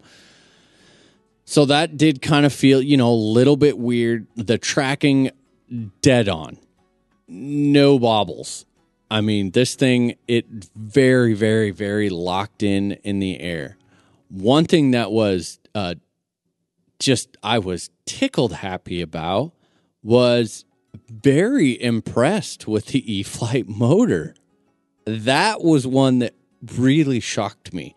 I actually logged a continuous 4,900 watts continuous in a Hurricane with this, which, I mean, that automatically, I know what maxing out a 750 MX motor feels like. It's got way more power than a 750 MX. I can't tell you that it's got 45, 25 ultimate power, but it is not a motor that, same thing. You don't have to get this kit and be like, all right, well, I got to offload the motor right off the bat. No, don't do it. Fly it and enjoy it because it's got plenty of power, which that was really, really cool to see. So they did a great job there. I put a fair amount of flights on it like this. No issues. Just no issues. I flew it. I enjoyed it. It was great. It was exactly what I had hoped it to be. Wear-wise, I saw no wear. I saw nothing funky. Once I figured out the deal with the blades, no weird noises. I could, if I really got it kind of down, which, after everything that's happened, I have scooted my flying out a little bit. I could kind of almost hear that canopy rattle just a little bit. If I got it down low and was kind of like doing elevator TikTok side in, I wasn't sure if can I see it doing that, or is it just that I know it might be moving with it and is my mind playing tricks on me? But past that, it went very, very, just no issues whatsoever. Then came the fun part, and this is the part I'm most excited about. So what I did, because of it being a combo kit with again, flying a radio that I'm not familiar with, flying a very different fly barless system, which again, BeastX has been around for a while. This is a fantastic fly barless system. If I can't even say it's not hardcore 3D because I still know a lot of guys. Leon Luke flies it. I know a lot of guys that do fly it. It's not for me. The tail performance is not what I want, but it's nothing that has anything to do with the heli. That's just that specific fly barless system. You do have to push it quite a bit to find that point, though. It is probably one of the most stable and easily tuned fly barless systems right out of the box you can get. So it fits the helicopter very, very, very well. That being said, I decided after, I want to say it was about 25, 30 flights, I really wanted to feel this airframe and just get it to where I could, experience it for its rawness and how it would be 100% comfortable to me. So I made the decision. Again, there's nothing wrong with exactly everything that came out of the box. I just wanted to personalize it a little bit more towards Nick so that I could give as accurate of a review on the airframe as possible. So I went ahead and I pulled the 7200BX off, put an icon on there. That was it. That's all I did. Left everything else the same. When I went back out and flew it, I did pick up on one more little thing. I had to get my gain down a lot, and I wasn't overly happy with the tail performance. What I found is actually the tail servo, it uses that same captured ball for the tail servo horn. That's too long, in my opinion. I want to say it comes out to about 17 millimeters ball to center distance. It needs to be about 14 and a half. They are JR spline servos, just so that everyone's aware. I dropped that down. I put my own servo horn on. And again, I could probably go back and put the 7200BX on there and gain a fair amount of tail performance out of it now that I have what's correct on there. But I've also got enough flights in the past to know that it only gets so good. Once I got the icon on there, that is when I went through and I did some Nick mods, some very small mods in a couple places, which again, that'll be in our tech tip section. Got that canopy tightened up a little bit. For the most part, that's really it. Shimmed a couple little things here and then took it out and just beat it with everything that I had. And oh my gosh, I could not be any happier. This thing, and this is a big statement. It's weird to say, but I can truthfully say that the Blade 700X airframe 100% outflies my T-Rex 700 DFC. Wow. Yeah, that's a pretty big statement. It is a big statement. It is. At I went out there with 13 and a half. I can't remember if I had 13 and a half. Yeah, right about 13 and a half degrees of pitch. I've got it governed. Works out perfect with the stock setup. If you're going to run it on the Castle internal governor, I think I have it at 1960. And you can just get stupid with the sticks. That has been probably, man, I almost have to say the heli that just was so locked in right off the bat. It was ridiculous. This thing does not want to bobble on the stops. It just stops. And I've got to give a ton of credit to the servo layout and to the head design on that. I don't like the DFC heads. I've said that before. They work great at higher RPMs. That is not where I like to fly. And truthfully, I don't think that's where the people who are going to want to buy this helicopter are going to want to fly at.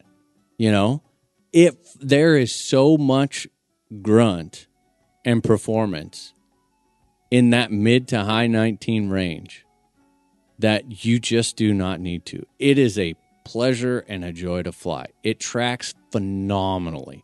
Big air, great. Like, it's got that perfect, I think I ended up, I measured it weighed it with a bunch of different packs trying to give, what is the, standard pack size. And it came in right at like 12 pounds. It could easily be lighter. You could put a Contronic on there and then, ditch the BEC, ditch the backup guard and just run a Contronic. And yeah, you're going to shave, freaking half a pound almost, quarter pound off there. But I really like that weight. It's a forgiving weight. It's got great power to ratio there. It's got the right amount of hang time for me, 690s or 710s on there. If you want to weigh it down a little more, your 700s. God, dude, I enjoy flying this helicopter, which is, it's surprising. I mean, I'll be honest. It's, we've joked about it, but dude, it's a freaking blade, right? and I say it like that, but it's like, why now when I show up to the field and I have my two helis there, one flies like real life and one flies a lot more simish and locked in than the other one does. And that blade outflies that stinking DFC. Huh. And I'm not saying DFC's bad heli, and that's not what this is really about, a versus. But when you get it down there and you start just pounding on it, really collective changes, large cyclic movements, direction changes, even pyro flips, it's just got more flow to it, and it handles stops a lot better. All of those little things that I was picking apart going through the build portion of the review, they really all disappear in the air. They all go away because it flies phenomenal. I was blown away. So, yeah, that's awesome. Sounds like it's an amazing heli, dude. It is. I guess wrapping it up, I think for the target people who they're after, they nailed it. They absolutely nailed it. It's very visually appealing, and it really does have the overall fit and finish of a competitive 700 class helicopter. It's new. This is their first run at this. They're now playing with the big boys, and our expectations when we get to 700 class is huge. And I want to make something very, very clear. I can take what would be considered the quote-unquote best X7, Goblin, whatever. I could put those out on the table, go through the build, and I guarantee you I could make just as big of a list of things that I didn't care for. And that is the truth. Don't focus on the small negative things. Really look at the big picture, which is, every little complaint that I had on here, I was actually able to remedy myself with very, very, very minimal effort. And now, at the end of that, I have a heli that I love to fly. I love that I can deal with Horizon Hobby. I love that I can deal with people when I want to get parts for it. Yeah. Yeah. You know, if I have a problem, there's actually someone that I can call that will back up the product that they sell. And I love that.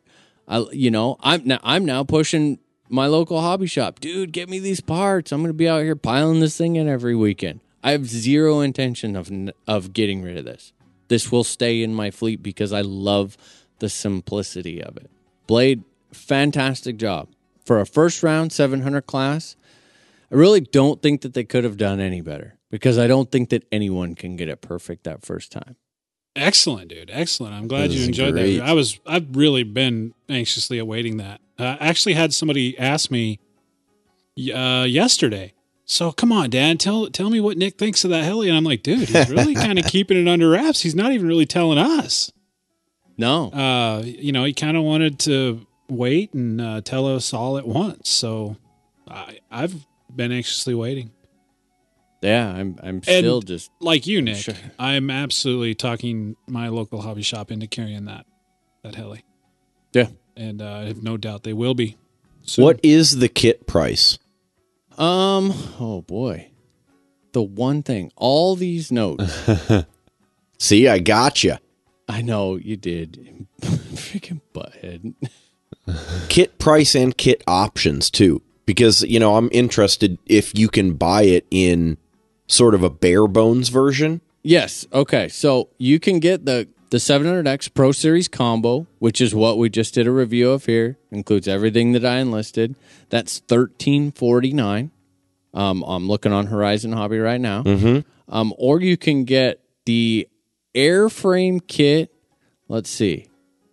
With, I do believe, let's see. I believe it comes with blades. And that is $799. With blades, bare bone, $799. Yeah. That's pretty reasonable. I mean, that's super competitive compared to sort of the other 90 size electrics out there. Most of them are in the $800 to $1,000 range. Yeah, if you're flying Spectrum, this is like you buy this, batteries, and an ESC, and go. who flies Spectrum, though? I don't, but a lot of people still do. Do they? I didn't know they still made radios. Okay, well, think about this. Almost every person that's flying a Blade 550, I bet you is. Oh, yeah, absolutely. True. You know? And this, I see this being that heli where it's like, well, I really wasn't planning on buying a 700, but There's one here right in front of me. And since it's sitting on the shelf. I can take it home you today. know? Ooh, yeah. And the cool part, I really like that it's not like this. God, it's not like a lot of these combo kits out there where it's like, okay, I buy this, but then I got to sell this, and I got to sell that, and then I got to sell this because I don't want any of that stuff. You know what I mean? Yeah. Like, with the exception of the 7200BX, and just me being a Futaba guy, and that would be the big reason. Obviously, I couldn't fly it with that. Nothing else. You don't need to. You don't need to. The motor's got plenty of power. The servos are freaking awesome. So there's no need to go do that whole buy this, sell this, blah, blah, blah, that whole deal. And then if you already have all your stuff already, then just pick up the airframe, hammer down and go. all right. Well, dude, excellent review, but we've got to get moving on because we're running out of time. As always. Never enough fails. time. I did an interview a week and a half ago now, and you guys pussed out, didn't show up. Oh, dude, don't even get me started. Yeah. I wanted to be at this interview so bad. I had the pleasure of talking with Robert Gorham, and for those of you who know that name, you know who Robert Gorham is because he was kind of an icon in the hobby years ago, took a break from the hobby for a while, and now is back in the hobby. Was going to play this interview last week, but I didn't think you guys wanted a 4-hour show last week. So we're going to go ahead and play that this week. This is Robert Gorham. Had a great time talking with Robert. You guys are going to learn a little bit about some old school heli stuff. We'll be right back.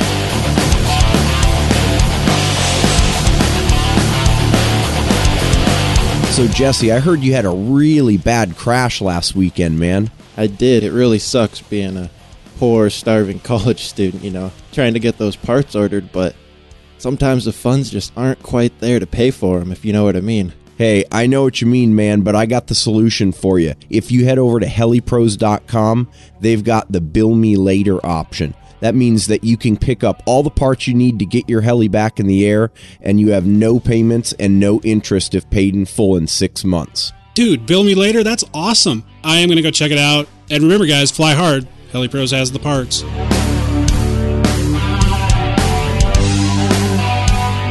For some of you, the name Robert Gorham is going to strike a bell. You guys remember that name. Robert, say hi. How you doing, everybody?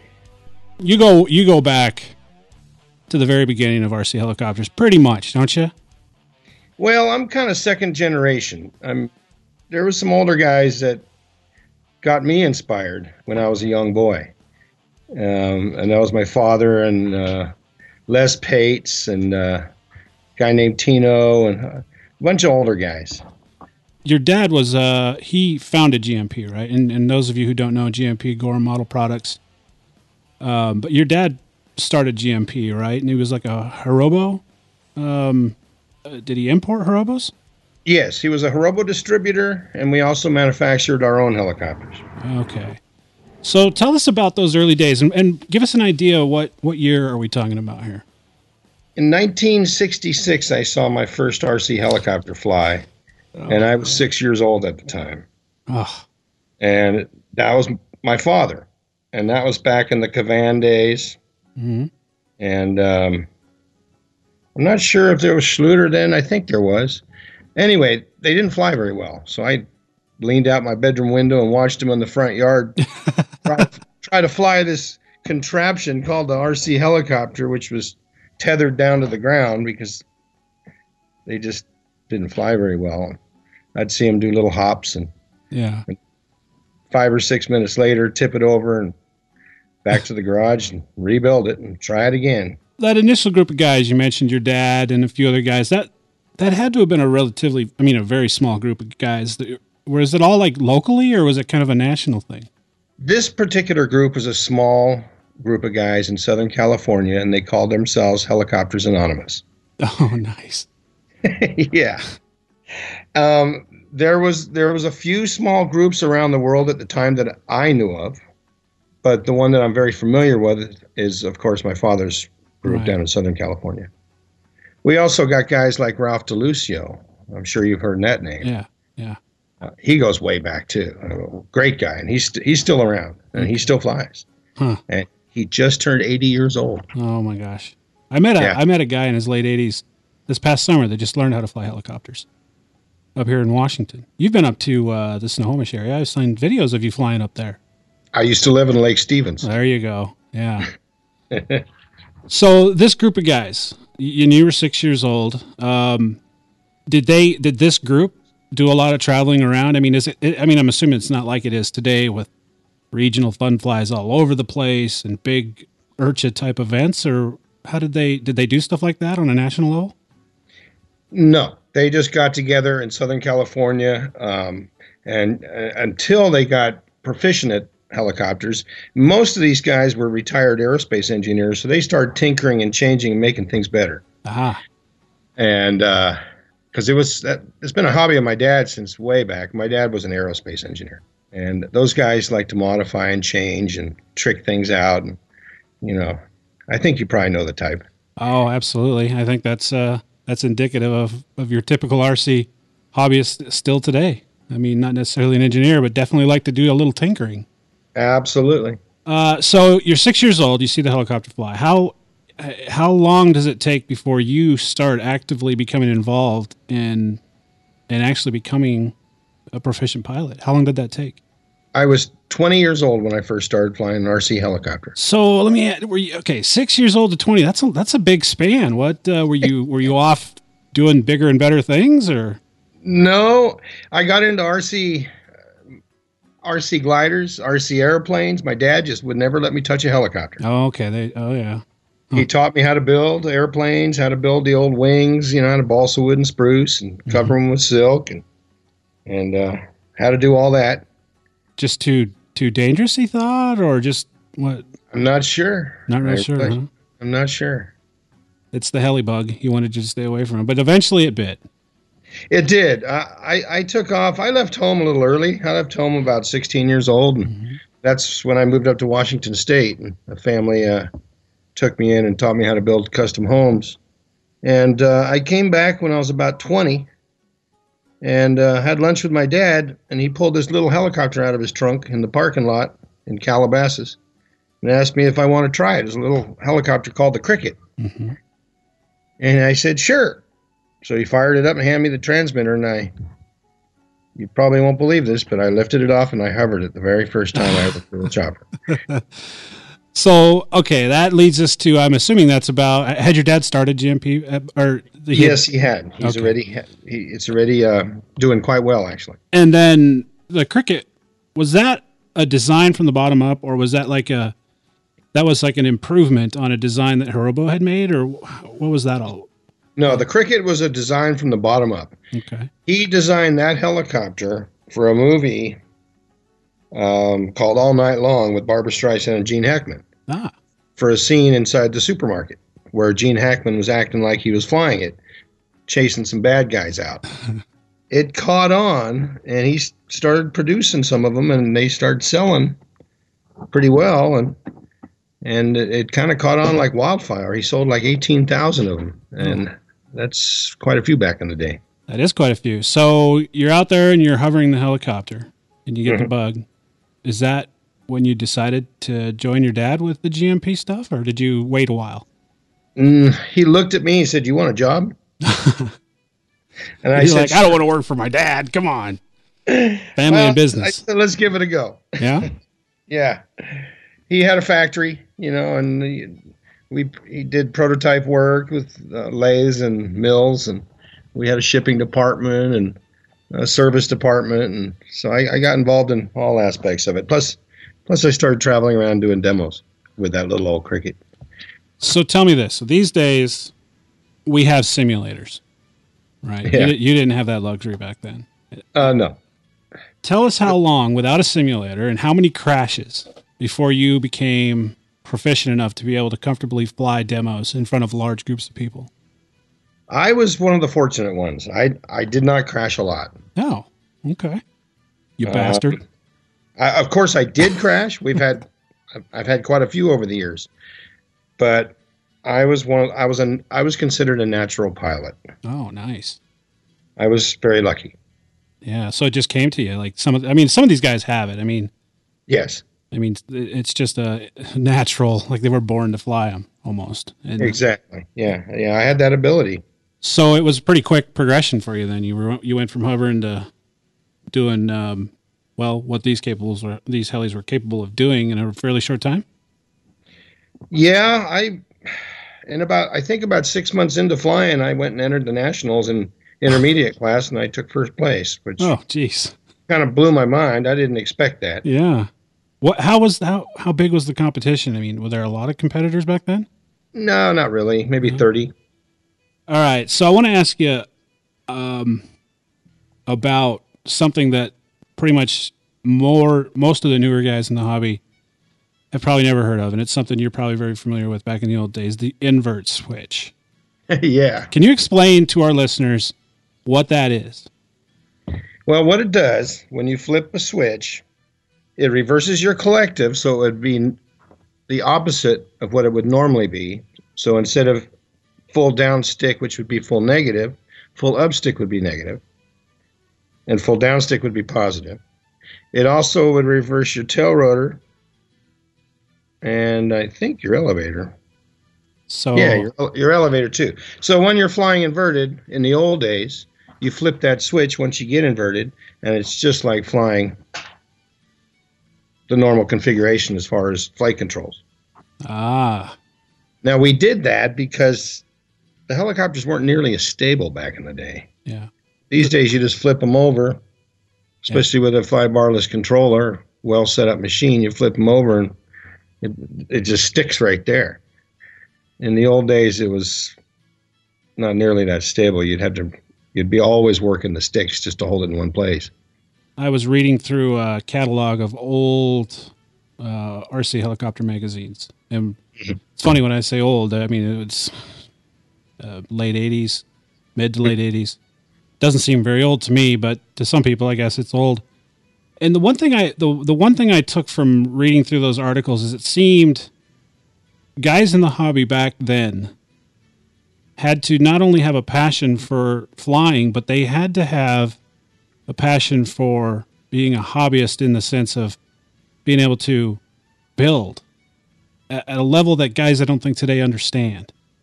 Absolutely. Because a lot of these parts, they might have been off a little bit and you had to turn it yourself in a mill or Oh, yeah. I was reading through a Cricket manual today as I was kind of looking over some stuff. And one thing, the first thing that came to my mind, of course, back in the day, I guess, is just the manual, as you're well aware, was simply a typed out manuscript and not like an engineer's blown diagram like you see in today's model. And I just could imagine, man, that did you guys find it hard to teach people how to build back then? Some people, yes. Some people were mechanically inclined and they had a problem with it. Because, but yeah, back in the day, we didn't have CAD design. We didn't have computer or CNC machines so the tolerances weren't nearly as tight on parts, and the manuals weren't nearly as good at all.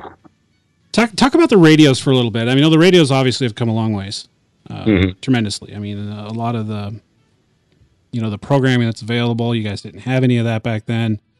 Boy, I tell you, that must have played a huge role in separating the men from the boys back then, is just being able to handle that older analog equipment and to not have the programming. Do you remember when you got your first radio that had some programming capabilities, and did you enjoy it, or did you want to kind of go back? I enjoyed it because I like tinkering and playing with new things, but it took quite a while to get as proficient as I was prior to that new fancy radio, because you had so many different settings and adjustments, throttle curves to adjust, pitch curves to adjust, tail rotor compensation, things like that you had to really fine tune to make it lock in.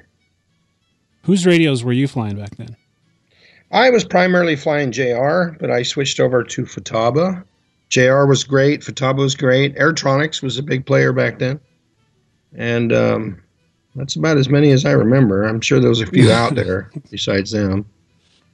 One thing I was noticing is the setups on those. When I was setting them up, I come from the more modern heli, and I was noticing that it was not as easy to get the pitch range that you can get in today's helicopters. That was pretty typical, right? I mean, 4 degrees, -6. Yeah. Yep, I'm running into that problem right now because I got one of my vintage helicopters I'm trying to set up for 3D, well, at least my style of 3D, and I just can't get enough pitch range out of it. Yeah. We're used to running, 14 plus and 14 minus nowadays. Yeah. I can't get it, so I'm going to have to do some modifications. Coming in, as the hobby's evolving, and you start noticing that, you were around Curtis Youngblood when he was a young whippersnapper, and these other guys, and you notice they're starting to really push the machines to their limits. How did that happen if you were only able to get -4 and +6? We'd had to modify mixing arms on the rotor heads to make the mixing. Oh, okay. So that was a mod that you guys did. Yes. Okay. Now the Schluter helicopters, which he flew quite a bit, I think they had that type of pitch range, but they didn't go as much as 14 degrees. I think they, +10, -10, or maybe 9. That was the first step, wasn't it? Don't you think? In the helicopters starting to really come to life. Absolutely. That was the beginning of it all. So I was reading that when you guys first started, you went to the Worlds, I guess it was, or the FAI Worlds, and Curtis Youngblood and Yeah, yeah, I've been on 3 of those world championship teams in 85, 87, and 89. What was that competition like? Did you find, from a world perspective, there were quite a few good pilots, or was it still kind of? Oh, yeah. Yeah. Yeah. Oh, yeah. Where were the biggest competitors from? Well, Japan always. Yeah. Those guys are serious. They don't mess around. They're scary serious when you get out there as a competitor. Yeah. Some of the Europeans, Daniel Graeber, and some of the French pilots. I mean, some of the Europeans they were really good back then, and they still are today. I saw a picture, and I think it was you. I'm not real sure. Maybe you can confirm. I saw some pictures of.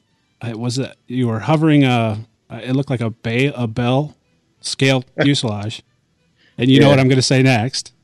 Yes. A picture of you kissing the helicopter while it was while you were hovering it. Yeah, that was me. Was that part of a show you guys were doing, or did that just kind of happen one day? It just kind of happened one day when I was in Lake Charles, Louisiana. Yeah. And everyone cheered so much, I decided to start doing it at shows. And it's like anything else. We as time progresses, and as of recent events, obviously, we consider these kind of things, and we hope that people don't do them. And I'm sure you would not advocate for that maneuver. But at the time, we have to look at it in context. It was a professional pilot, right? You were doing this as a demonstration. It was kind of stupid at the time. I mean, looking back, we don't advise anybody do that, but no, it was just a silly little demo thing I used to do to get the crowd riled up, and we were running a lot lower head speeds. We were running wooden rotor blades. Yeah, I would have got seriously injured if something went wrong, but yeah, today's machines, as you're fully aware, can have deadly consequences. Yes. So I highly recommend nobody ever trying that maneuver. Yes. All right. So let's talk a little bit about these demos, and just more in particular, the usual routine you were doing there. How often and how many did you guys do? Like a lot of these a year, like several of them? I would travel around most of the year doing clinics for the first probably 5 or 6 years at GMP, just helping guys get the machines in the air. We sold to hobby stores, approximately 500 hobby stores nationwide. Mm-hmm. And a lot of guys had a hard time putting them together correctly and getting them set up correctly. And that's half the battle right there. Yeah. So that was a necessary thing, I would imagine, to get those. Yeah. Did you have like a team of people, or was it just you?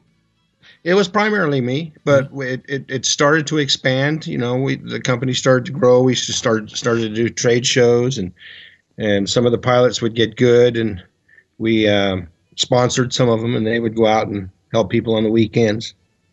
And it kind of grew like wildfire. It was a lot of fun. A lot of work, but a lot of fun. So tell me about what I consider the generation before me, the guys that I kind of looked up to. I'm guessing they're the guys that kind of came after you, and that would be the Todd Bennett's and the Jason Krauses and the Curtis Youngbloods and so on and so forth. Those guys were the young up-and-comers when you were around doing this, right? Yes, that's correct. Did you get a chance to see, obviously I know you flew with Curtis Youngblood. What about Todd Bennett and all these other guys? Did you ever get a chance to appreciate their flying when they were in their prime back then? I didn't get a chance to really appreciate them in their prime, no. But Curtis, absolutely. Yeah. How did you guys? How he flew GMP, right? Was he a sponsored pilot back then, way back in the early days? Yes, he was. And how did you guys learn of Curtis Youngblood? Well, I think my second year into helicopters, I entered expert class in the nationals, and I won that. And Curtis was in intermediate class, and he was just a young kid. But we all sat there and watched his flying, and we knew he was going to be good. Yeah. And the very next year, he went straight into expert.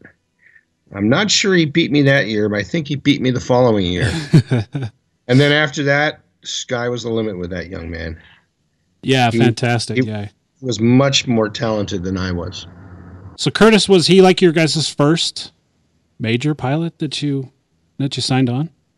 Yes.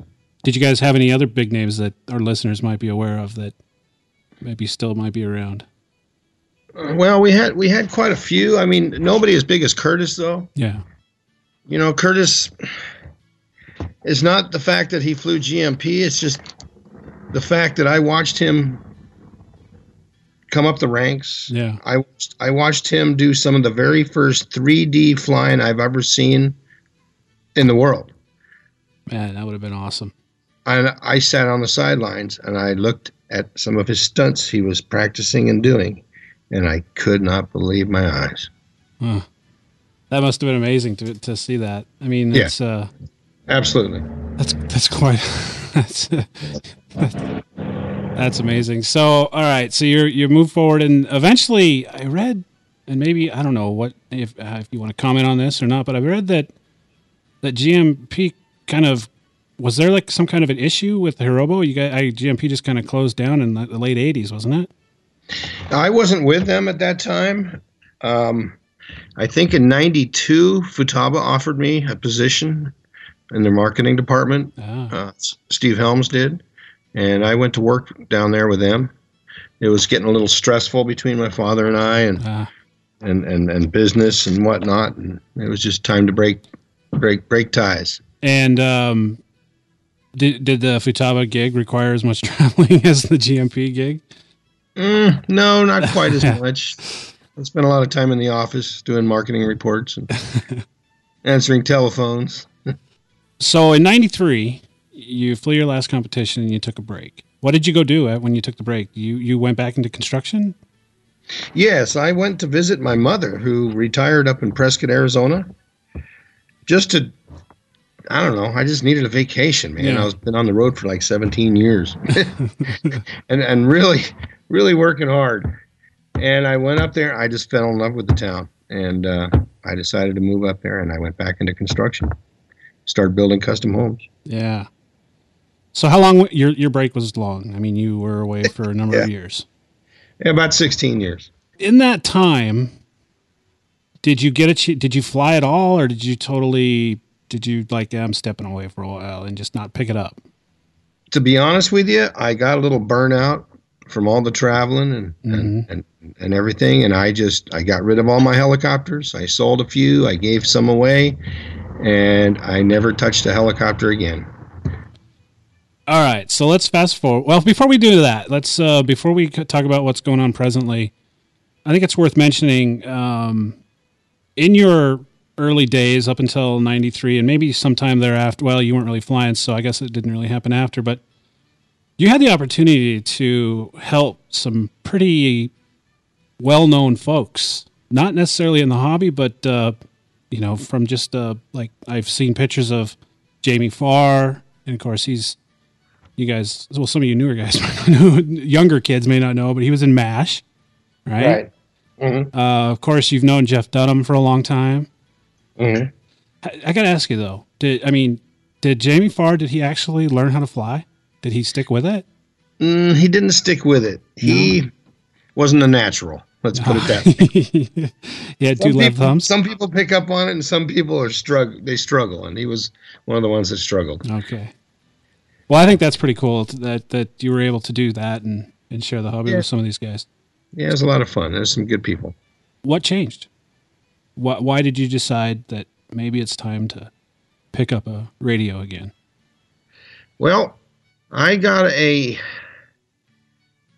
email. Somebody hunted me down. I guess, guys, I don't want to call them fans because they're not really fans. They're more like friends, but I've gathered hundreds of them from all over the world over the years. Yeah. From the RC industry. And you know what I'm talking about. Sure. You grow a bond with some of these people. Yeah. And you become close friends with some of them. And I guess from what I've heard, they spent a lot of years trying to find me on the internet, and they finally found me, and they sent me an invitation to go to a fun fly, and I declined. That was about 3 years ago. Mm-hmm. 2 years ago, I was asked to go to the May Day Heli Fun Fly down in Sulphur, Louisiana. And I have some close friends down there like Bo Hinch and Mark Spees and Lynn Hinch, some of those guys. They're not big names, but they're big names to us because they're good friends. Yeah. And I accepted. J.C. Zankel was part of this little Oh, group yeah. too that ganged up on me to hornswoggle me back to a fun fly. Mm-hmm. And I decided to go. And it was J.C. who asked me to come out to the runway, and he handed me a transmitter with his X7, Gowie X7, and asked me if I wanted to fly it. And I said, sure. And ever since then, I've been hooked again. What was your first thought? Well, my first thought was I couldn't believe how stable the helicopter was. Yeah. And it was an electric. I've never flown an electric that actually worked. And it was really cool. It sounded like it had a little built-in turbine, you know, and there's no smoke. Mm-hmm. It's really smooth because they have less vibration. Mm-hmm.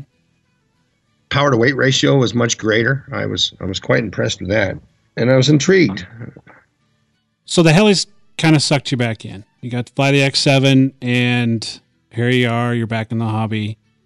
What are you? I mean, I asked you about your first thoughts flying the heli, but you must have immediately noticed the advancements. I mean, I'm guessing you didn't keep up with the hobby since you sold everything.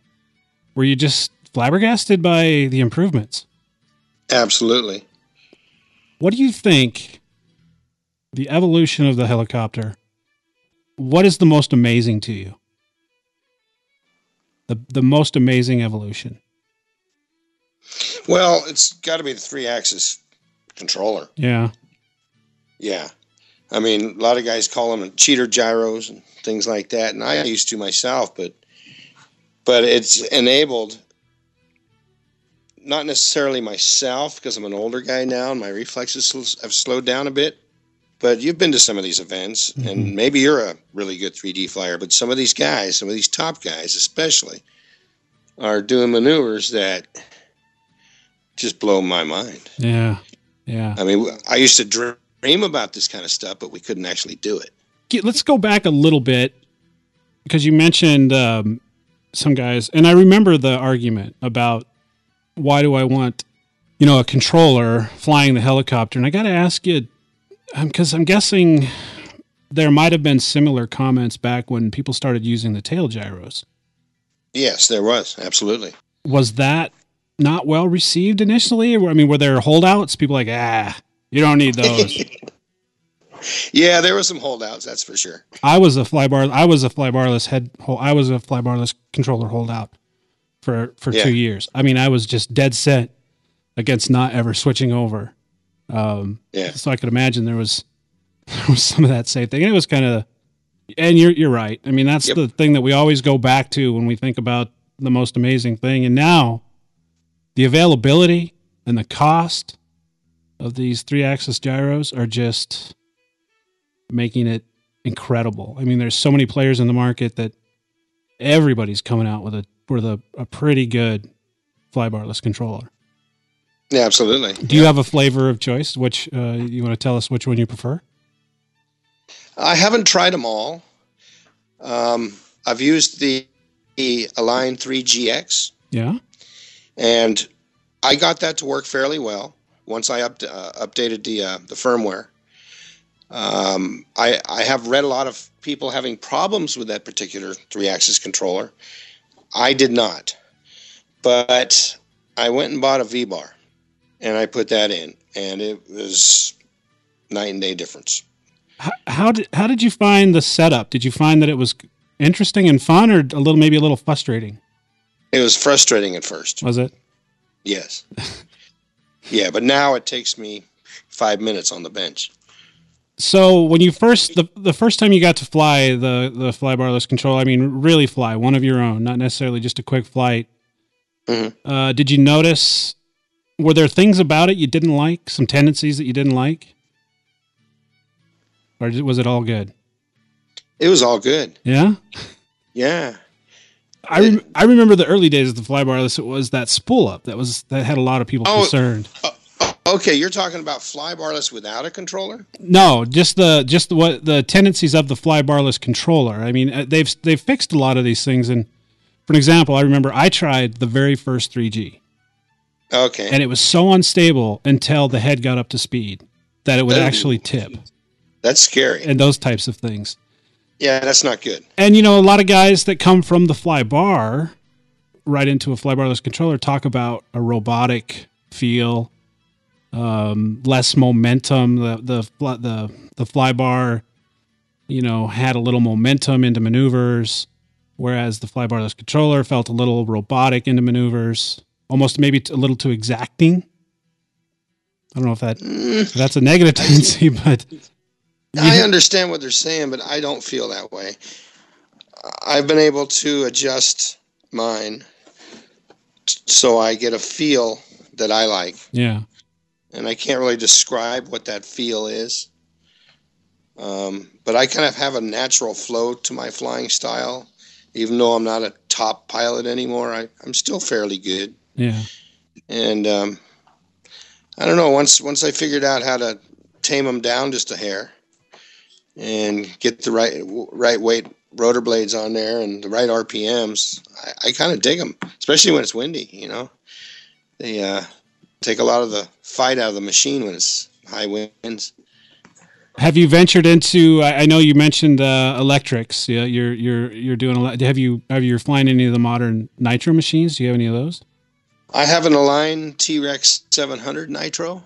Yes. I have an Align T-Rex 600 Nitro Pro.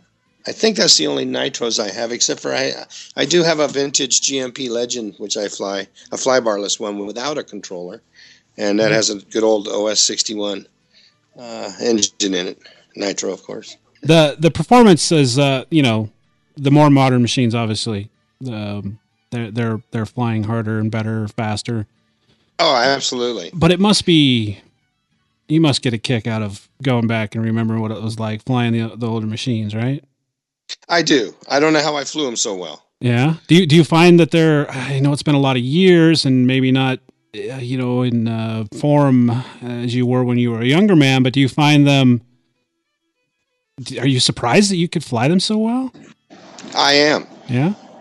The power to weight ratio isn't there. The roll rate isn't there. Not like the machines of today. And I don't know how I used to pull some of the stunts I used to pull back in the day with some of the old machines. I really don't know. I must have been fairly good. I was talking with Colin Bell a while ago, and he was, you know, he flew some of the older machines when he first started, and he just was convinced that if you really want to separate a good pilot from a great pilot, put him in a 60 size machine, an old nitro. Yeah, I agree with you. For instance, this fly barless Legend I've been flying recently, I put together. I've taken it to a couple fields and let the other guys fly it, and it's a lot more work.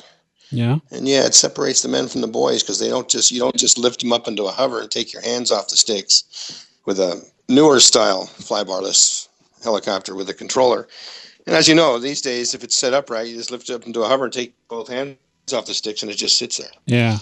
In the old days, or the older machines, that's not that way. Yeah. You don't let go of the sticks too often. So I've been kind of noticing on your Facebook page, you've been playing around with a few different brands of helis. Yes. A Goblin, I saw a Goblin, and of course you're messing a little with the Gowies a little bit, some Aligns. Yep. Out of these new machines, which ones do you find that you enjoy flying the most? All of them. All of them. All of them. I just recently picked up a Goblin. Which one did you pick up? The 500. It's a freaking fun machine, man. It is. It's a hoot, and I've got 75 flights on mine, and I've done maintenance twice. Haven't found a single screw loose, and it just rock and rolls. It's a good helicopter. This day and age, there's so many good helicopters out there. Yeah. And it's the hobby itself is tremendously easier for people to get into with simulators. And do you ever play around with the micros? Do you have any of those? Yeah, I have 3. Or wait a minute, let me count. I have 4. Do you enjoy them? Not really. I mean, they're fun for poking around in the house and chasing the cat and stuff. Chasing the cat and stuff. Yeah. Other than that, outdoors, I kind of fly my style is considered big air flying, and you can't really do big air Right. flying with a MCPX or an Axe 100. And but they're fun to fly around in the garage, and once in a while my significant other, her name is April, and chase her around the kitchen once in a while when she's cooking, just for fun. So tell me about simulators. I know they're big these days, and everyone preaches to use them. Are you playing around on a sim at all? I purchased a Phoenix Flight Simulator 4, I believe it's what it's called. Yeah. Yeah, I have one. And? I dig it. Yeah, It's pretty cool. Yeah. Could you imagine having one of those back in the mid-'80s that operated so well? It would have changed things. It would have changed things. My gosh. How often are you simming? Do you do that quite a bit? I don't do it as often as I should. I got a life too. Yeah. So I got to balance this out. This is a hobby now, even though I enjoy it very much. So, on the weekends I'll poke around with it a little bit. And I think the funnest part about the sim for me is I'll go online and start flying with some other guys. Absolutely. That's exactly what I do. They won't even know who I am. I'll make up some fictitious name, Bobby Douchebag or whatever. And I'll go hoot around with some guys in South America or over in Japan. It's a lot of fun. Yeah, it is a lot of fun. The social aspect, and that's what I enjoy the most. And Yeah. I used to do Phoenix, but I do real flight now, Uh-huh. and I enjoy that. Simming for me has been. I was along with the flybarless controllers. I was also kind of one of those anti-sim guys for a long time because I didn't have sims really, not any good sims when I started. So I started with a Nitro 50, and I just kind of crashed my way through things. I didn't have that. I wasn't fortunate like you, Robert. I didn't have that natural ability, boy. I earned my crashes. A lot of them. I just remember every day I'd come home with a broken JR Vibe 50. Every day. Oh, no. But I kept at it. I just, I was determined, and that helped. Mm-hmm. So you've got a webpage. It's the Landing Zone, right? That is correct. Yeah. What are you doing? Is that a forum? It seems to me like it's like a social app, isn't it? It's got both aspects to it. It's got a social app, which is the front page called the community, where people can go in and, post kind of like Facebook. You can put pictures or videos and make groups, things like that. But there's also a dedicated forum. If you go up at the top of the website and click on the forum tab, it takes you to a PHPB forum that I put together. Yeah. And I don't know. I was bored. I decided to put something together where people can come and connect with me because I seem to be, even though I'm an old timer and was out of it for quite a while, a lot of people remember me. So I kind of put that together so they can come and connect with me. Besides Facebook, because a lot of guys they're not on Facebook. They don't want to be public. Yeah. There's a lot of Facebook I don't know. Resentment's not really the right word, but I find that as well.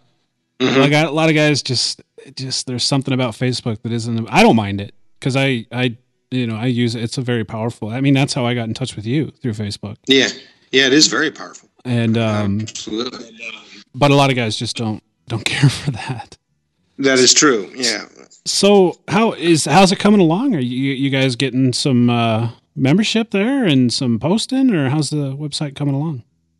It's coming along slow. Yeah. It's been up and running for about 6 months.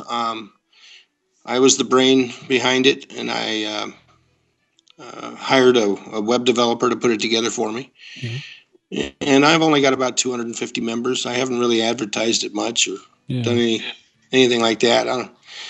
So what is the URL? Give us the URL.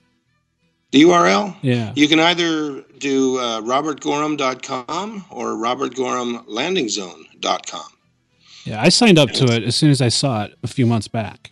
Mm-hmm. Yeah, it's a fantastic. I mean, I remember you. I remember reading about you. You were not in the hobby when I started the hobby, but it's like anything else. When you really get into something, you get to where you just kind of absorb everything you can about the hobby. And I just remember reading all about you guys and, all the guys that were, in my mind, kind of trailblazers. The guys who made it happen and helped evolve the hobby to what we have today.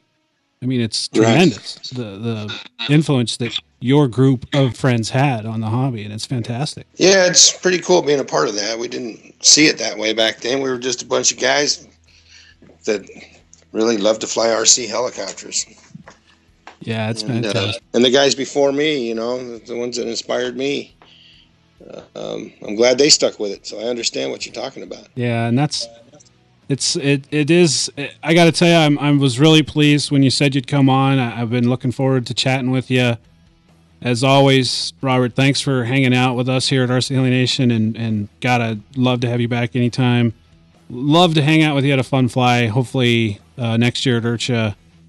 Well, I appreciate though everyone welcoming me back. It's kind of blown my mind and touched my heart, and I really dig this hobby. Yeah, it's a great hobby. I'm really impressed with the way the young people have evolved it to even a higher level. Could you ever fathom back in those days how big it was going to become? No, I couldn't. I was at the first IRCHA. Oh my gosh. My IRCHA card has number 28 on it. Oh, jeez. And now there's thousands. And when I got off that big bus with Jeff, when we arrived at IRCHA, and I walked out to the flight line, and I looked to the left and I looked to the right, and I couldn't believe my eyes. It was amazing. That's awesome. Again, thanks for coming and hanging out with us, man. It's been a lot of fun. And again, anytime, you're welcome. You always have a spot here if you want to come hang out and talk with us. Well, I appreciate it, Dan.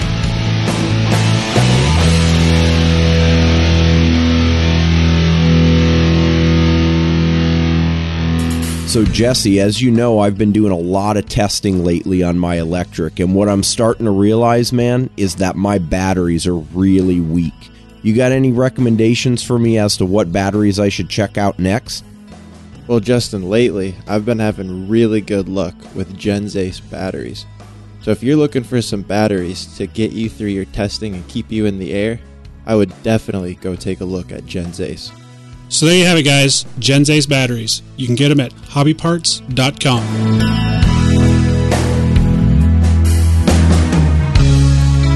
All right, guys, that was Robert Gorham. Fantastic dude. I really had a good time talking to him, and I can't wait to get a chance to meet him in person and do some flying with him. You know the cool part, Dan? Huh. You're not the old man when he's around. That's true. There's another cool thing is when Carrie Shirley's around, I'm not the old man again either. See? But you got to keep these guys around then. Dan's pretty smart about who he picks to interview here. I'm seeing a pattern here. And then when I interview Bert, we're both the old men because we're the same age. Oh. Huh. You young whippersnappers. No, what a cool dude. Oh, I mean, dude. Just legends. These people are legends. And I want to encourage you guys, if you especially the guys in the hobby that are newer. We really take for granted what we have, and just do a little search. When you got some time, kind of look back and see what these guys went through. I mean, the building and the craziness and the fact. Think about this for a second. Imagine trying to build your helicopter without the internet. Yeah, dude. Think about that. Without all of the resources, how many times have you actually started working on something and realized that you're not sure what the next step is? And you just had to figure it out. Dude, and then there's the whole, I need a part, so I'm going to pull out what they used to call an envelope, right? And then I'm going to write a check, and I'm going to lick a stamp. I'm going to put it on there, and I'm going to send these guys a check, right? It's going to take a while. 4 weeks later, you get your part. We're spoiled. We are spoiled in this hobby these days. I mean, we order something today, it's here in a day or two, 3 days, 4 days the tops. next weekend. Oh, yeah.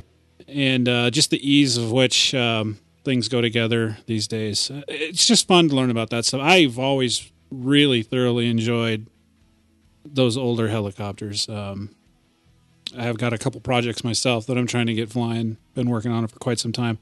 It's hard to get parts for some of these helis, but what can I say? I enjoy that kind of stuff. I like to keep the old dusty things around. That's why I'm still here.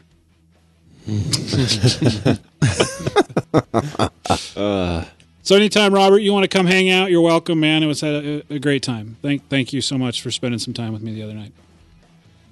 So moving right along, because, wow, it's getting to be a long show again.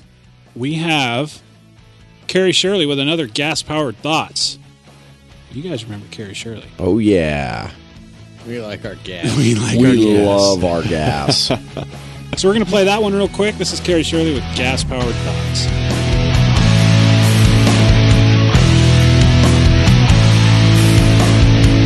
Carrie Shirley's back with us. Carrie, how you doing, man? Real good, Dan. How are you? I'm doing pretty good. We love it when you come on to impart your gasser wisdom on us.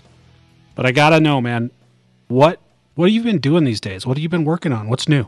Well, the latest thing I've got to play with is a new gas conversion. It's from HWC/Century Helicopters. It's another T-Rex 700 conversion. This one's a little different. HWC has always used what's called the PUH format motor from Zenoa. This one's a little different because they used the RC format motor. I've heard you talk about this before, and I've heard other people talk about it, and I know you've explained it to us, but I'm kind of slow in the head. Give us an idea. Tell us what is the difference. It's confusing because most people look at gas helicopters and they say it's got a motor. Exactly. But Zenoa really makes two formats of this thing. One is called the PUH, which stands for Power Unit Helicopter. It was more of a purpose-designed motor. It doesn't have a cooling system. It's based on a magneto, and it's very compact. It's small. It comes in various displacements, and it's used. It traditionally was used in all gas helicopters until just a few years ago.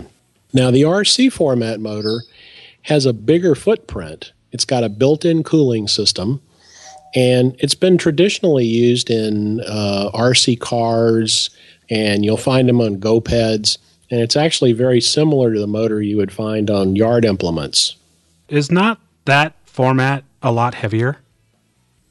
Well, it's really not when you weigh all the parts, because you're going to have to put a hub and a fan and a cooling shroud on the PUH. So it just depends on how light you're able to make those things as to whether or not it's lighter than the RC motor. And the heaviest part is the crankshaft and the cooling fan. You may have seen something I wrote about this lately. HWC also has started making modified RC motors, and they actually made an electronic ignition system for the RC motor, and they made a new fan. So now these two motors are about the same weight all up. Just one more thing about the RC versus PUH. The RC motors, it's physically bigger.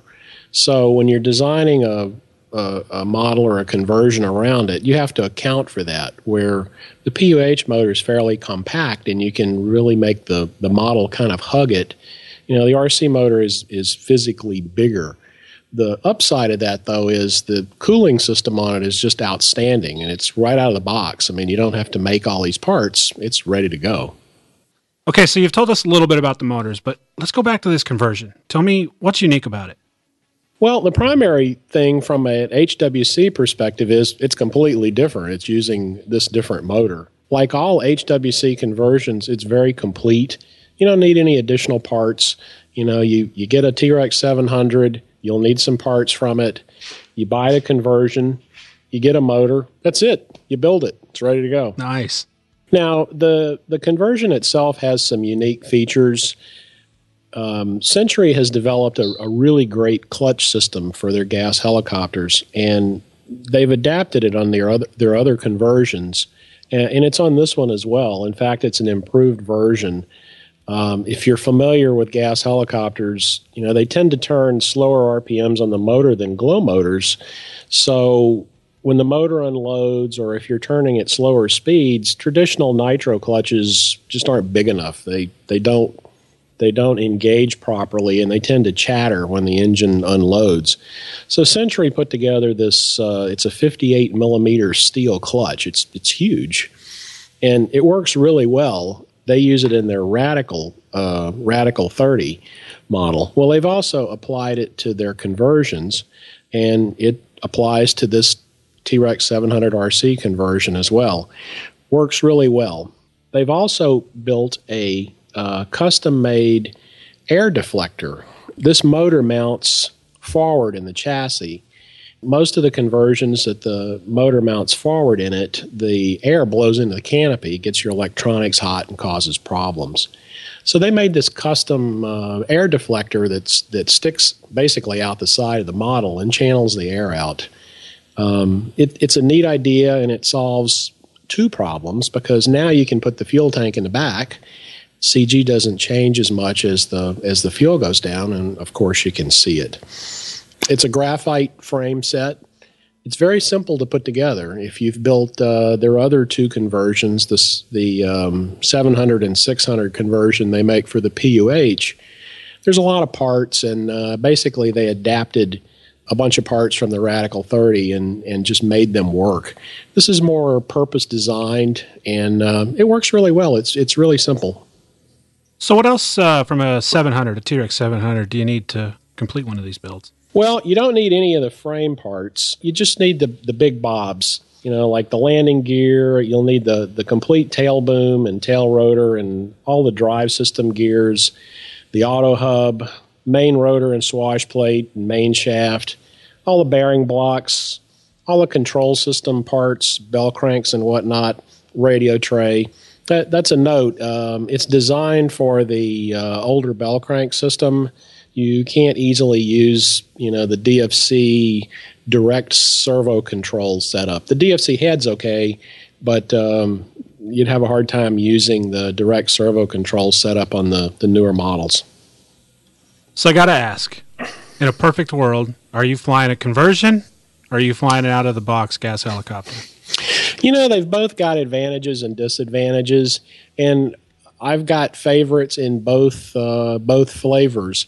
It kind of depends on which models do you like. The guys that make out-of-the-box gas helicopters, they work really well. They're straightforward. All the parts come from one place, and they work. The conversions, if you've got a favorite helicopter that there's a conversion for, they work fine too. It's just kind of, what do you want? If you want a Raptor 90 gasser, well, there's only one way you're going to get it. You're going to do a conversion and make it work. Conversions, I think, have come a long ways. Would you not agree? Because I've tried a conversion a long time ago, and it just did not go over really well. They've really improved a lot. For the longest time, there was only one person offering conversions, and they really weren't very well made, and everyone that got one had a lot of trouble with it. And I think the first company that really, changed the dial was Helibug. Ali, the guy that designs them, picked up on the RC motor, which solved a cooling problem right off the bat. It really made a difference. His very first model actually worked pretty well. So now, how much is this conversion that we've been talking about going to cost, and when's it going to be out? I think it's, from what I've seen, it's going to be about $525, which seems like a lot of money. But if you take a look at the conversion, all the parts are graphite. You get a clutch, and you get a canopy. In fact, it's a Radical 30 canopy. It's painted really nice. And you might ask, what the hell do I need that for? I mean, I've got a T-Rex canopy. Well, when you do these conversions, particularly with the RC motor, the chassis is taller because the engine's a lot taller than a 90 size glow motor. So what you wind up is the canopy doesn't look right. It's sitting up higher on the model, and you got a big gap on the bottom between the bottom of the canopy and the landing gear. It just doesn't look right. So they've packaged this canopy in, and it's a bigger canopy, so it looks great. It looks like it belongs. Makes it look like a complete model. So I got to ask, what else have you been up to? Obviously, I mean, you're a busy man. You've been doing some other stuff. Let us know what all that's what you've been up to. No, I'm aside still from this. tinkering with my GT15, which is in a Raptor G4 Nitro.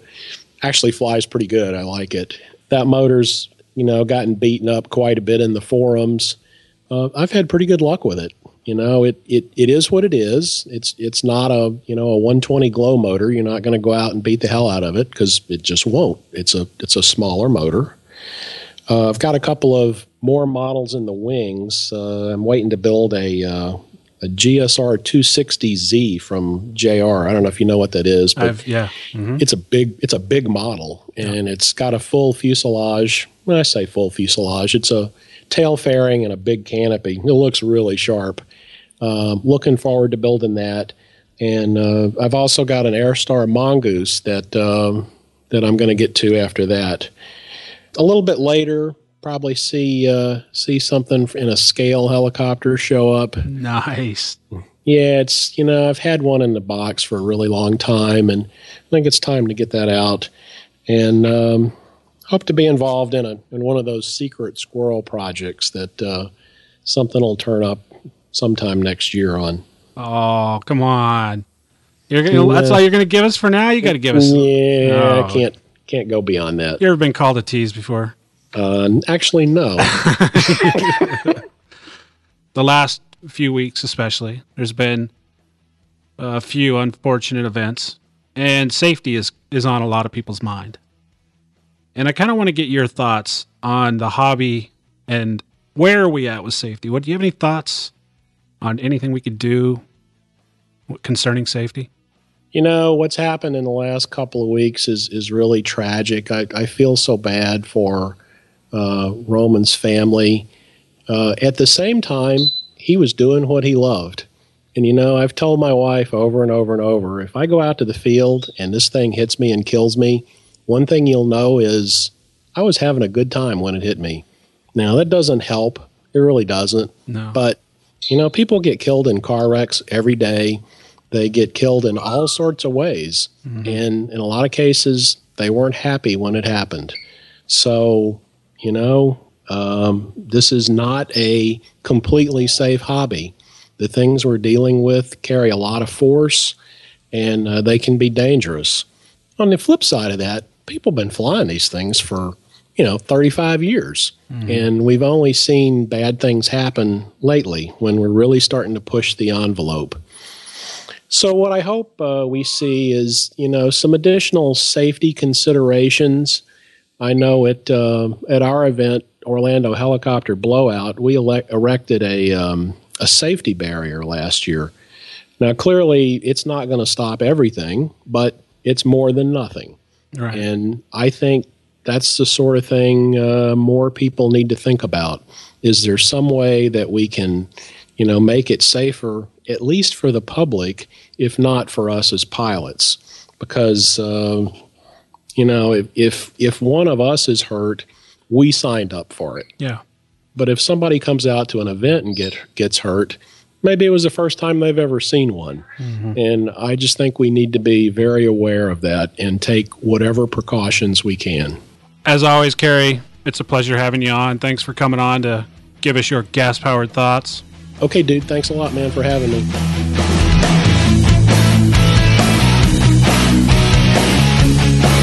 All right, that was Kerry Shirley, Gas Powered Thoughts. Thanks, man, for coming, hanging out, and imparting your gassy wisdom on us. Oh, yeah. See what I did there? Yeah. Yeah, that was, pretty good. Seamless. I guess. Seamless. Kinda. Oh, it's been a lot. I got to tell you, man, this has been a long show. Is there anything else you guys want to cover before we head out? I don't think so. Give a little that's upcoming preview, I guess. Next week we're going to be doing a review. Justin, I believe you're going to have your review ready, aren't you? Yep. I'm going to be doing a review on the Helibug PowerBug alternator that I've been flying on my gasser. Oh, yeah. Gasser. Gas. Gas. Got gas. And I will get a flight video as soon as I can get a flight. You can actually fly. Next spring. I need a little bit of not rain. And I need another human being at the field with me. And once those two things happen, Helmet cam. yeah, we'll get a flight video of the 700X. And again, look for all those little Nick tips and tricks in the tech tip section on the website. And the following week after Justin's review, I'm going to finish up the KDE stuff and put that written review together. That's going to include all three components of that review and the motor. So look forward to that. And that's really about it, guys. It's looking. Oh, that's it? That's it. I mean, we could keep All that. going. I mean, I'm sure we got something we could talk about. Oh, God, I never said that. No, that's. You know that. Nick, if I wanted to send you an email, how would I do that? You would definitely send me an email at nick@rchellynation.com. Justin, if I want to get in touch with you? You could send me an email at justin@rchellynation.com. And Jesse. Send me an email at jesse@rchellynation.com. I am Dan. You can reach me at Dan K. Reed on the forums or dan@rchellynation.com. I would like to invite you guys to check out our Facebook page. It's constantly growing. We're dang near 2,200 now, I believe. Yep. Amen, brother. Crazy. And also to check out our forum. It seems to be getting a little more active. I think that has a lot to do with the time of year it is. Just a matter of the fact, winter's on its way, as much as we hate to admit that. Alrighty, guys, this has been episode 105. We sure hope you enjoyed listening to this episode as much as we've enjoyed making it. Have a good week, guys. We'll see you next Monday. Lead time, baby. Talk to you guys next Monday. Take it easy. This has been a production of RC Heli Nation LLC and is brought to you in part by Heli Pros, KDE Direct, Progressive RC, and Gens Ace Batteries.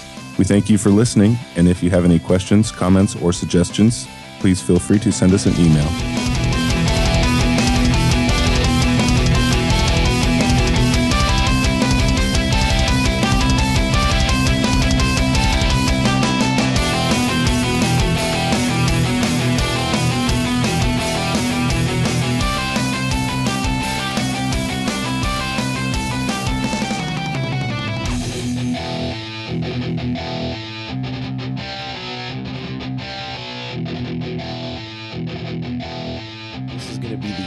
Nick is going to explain his signature shit pickle move. And then I will explain the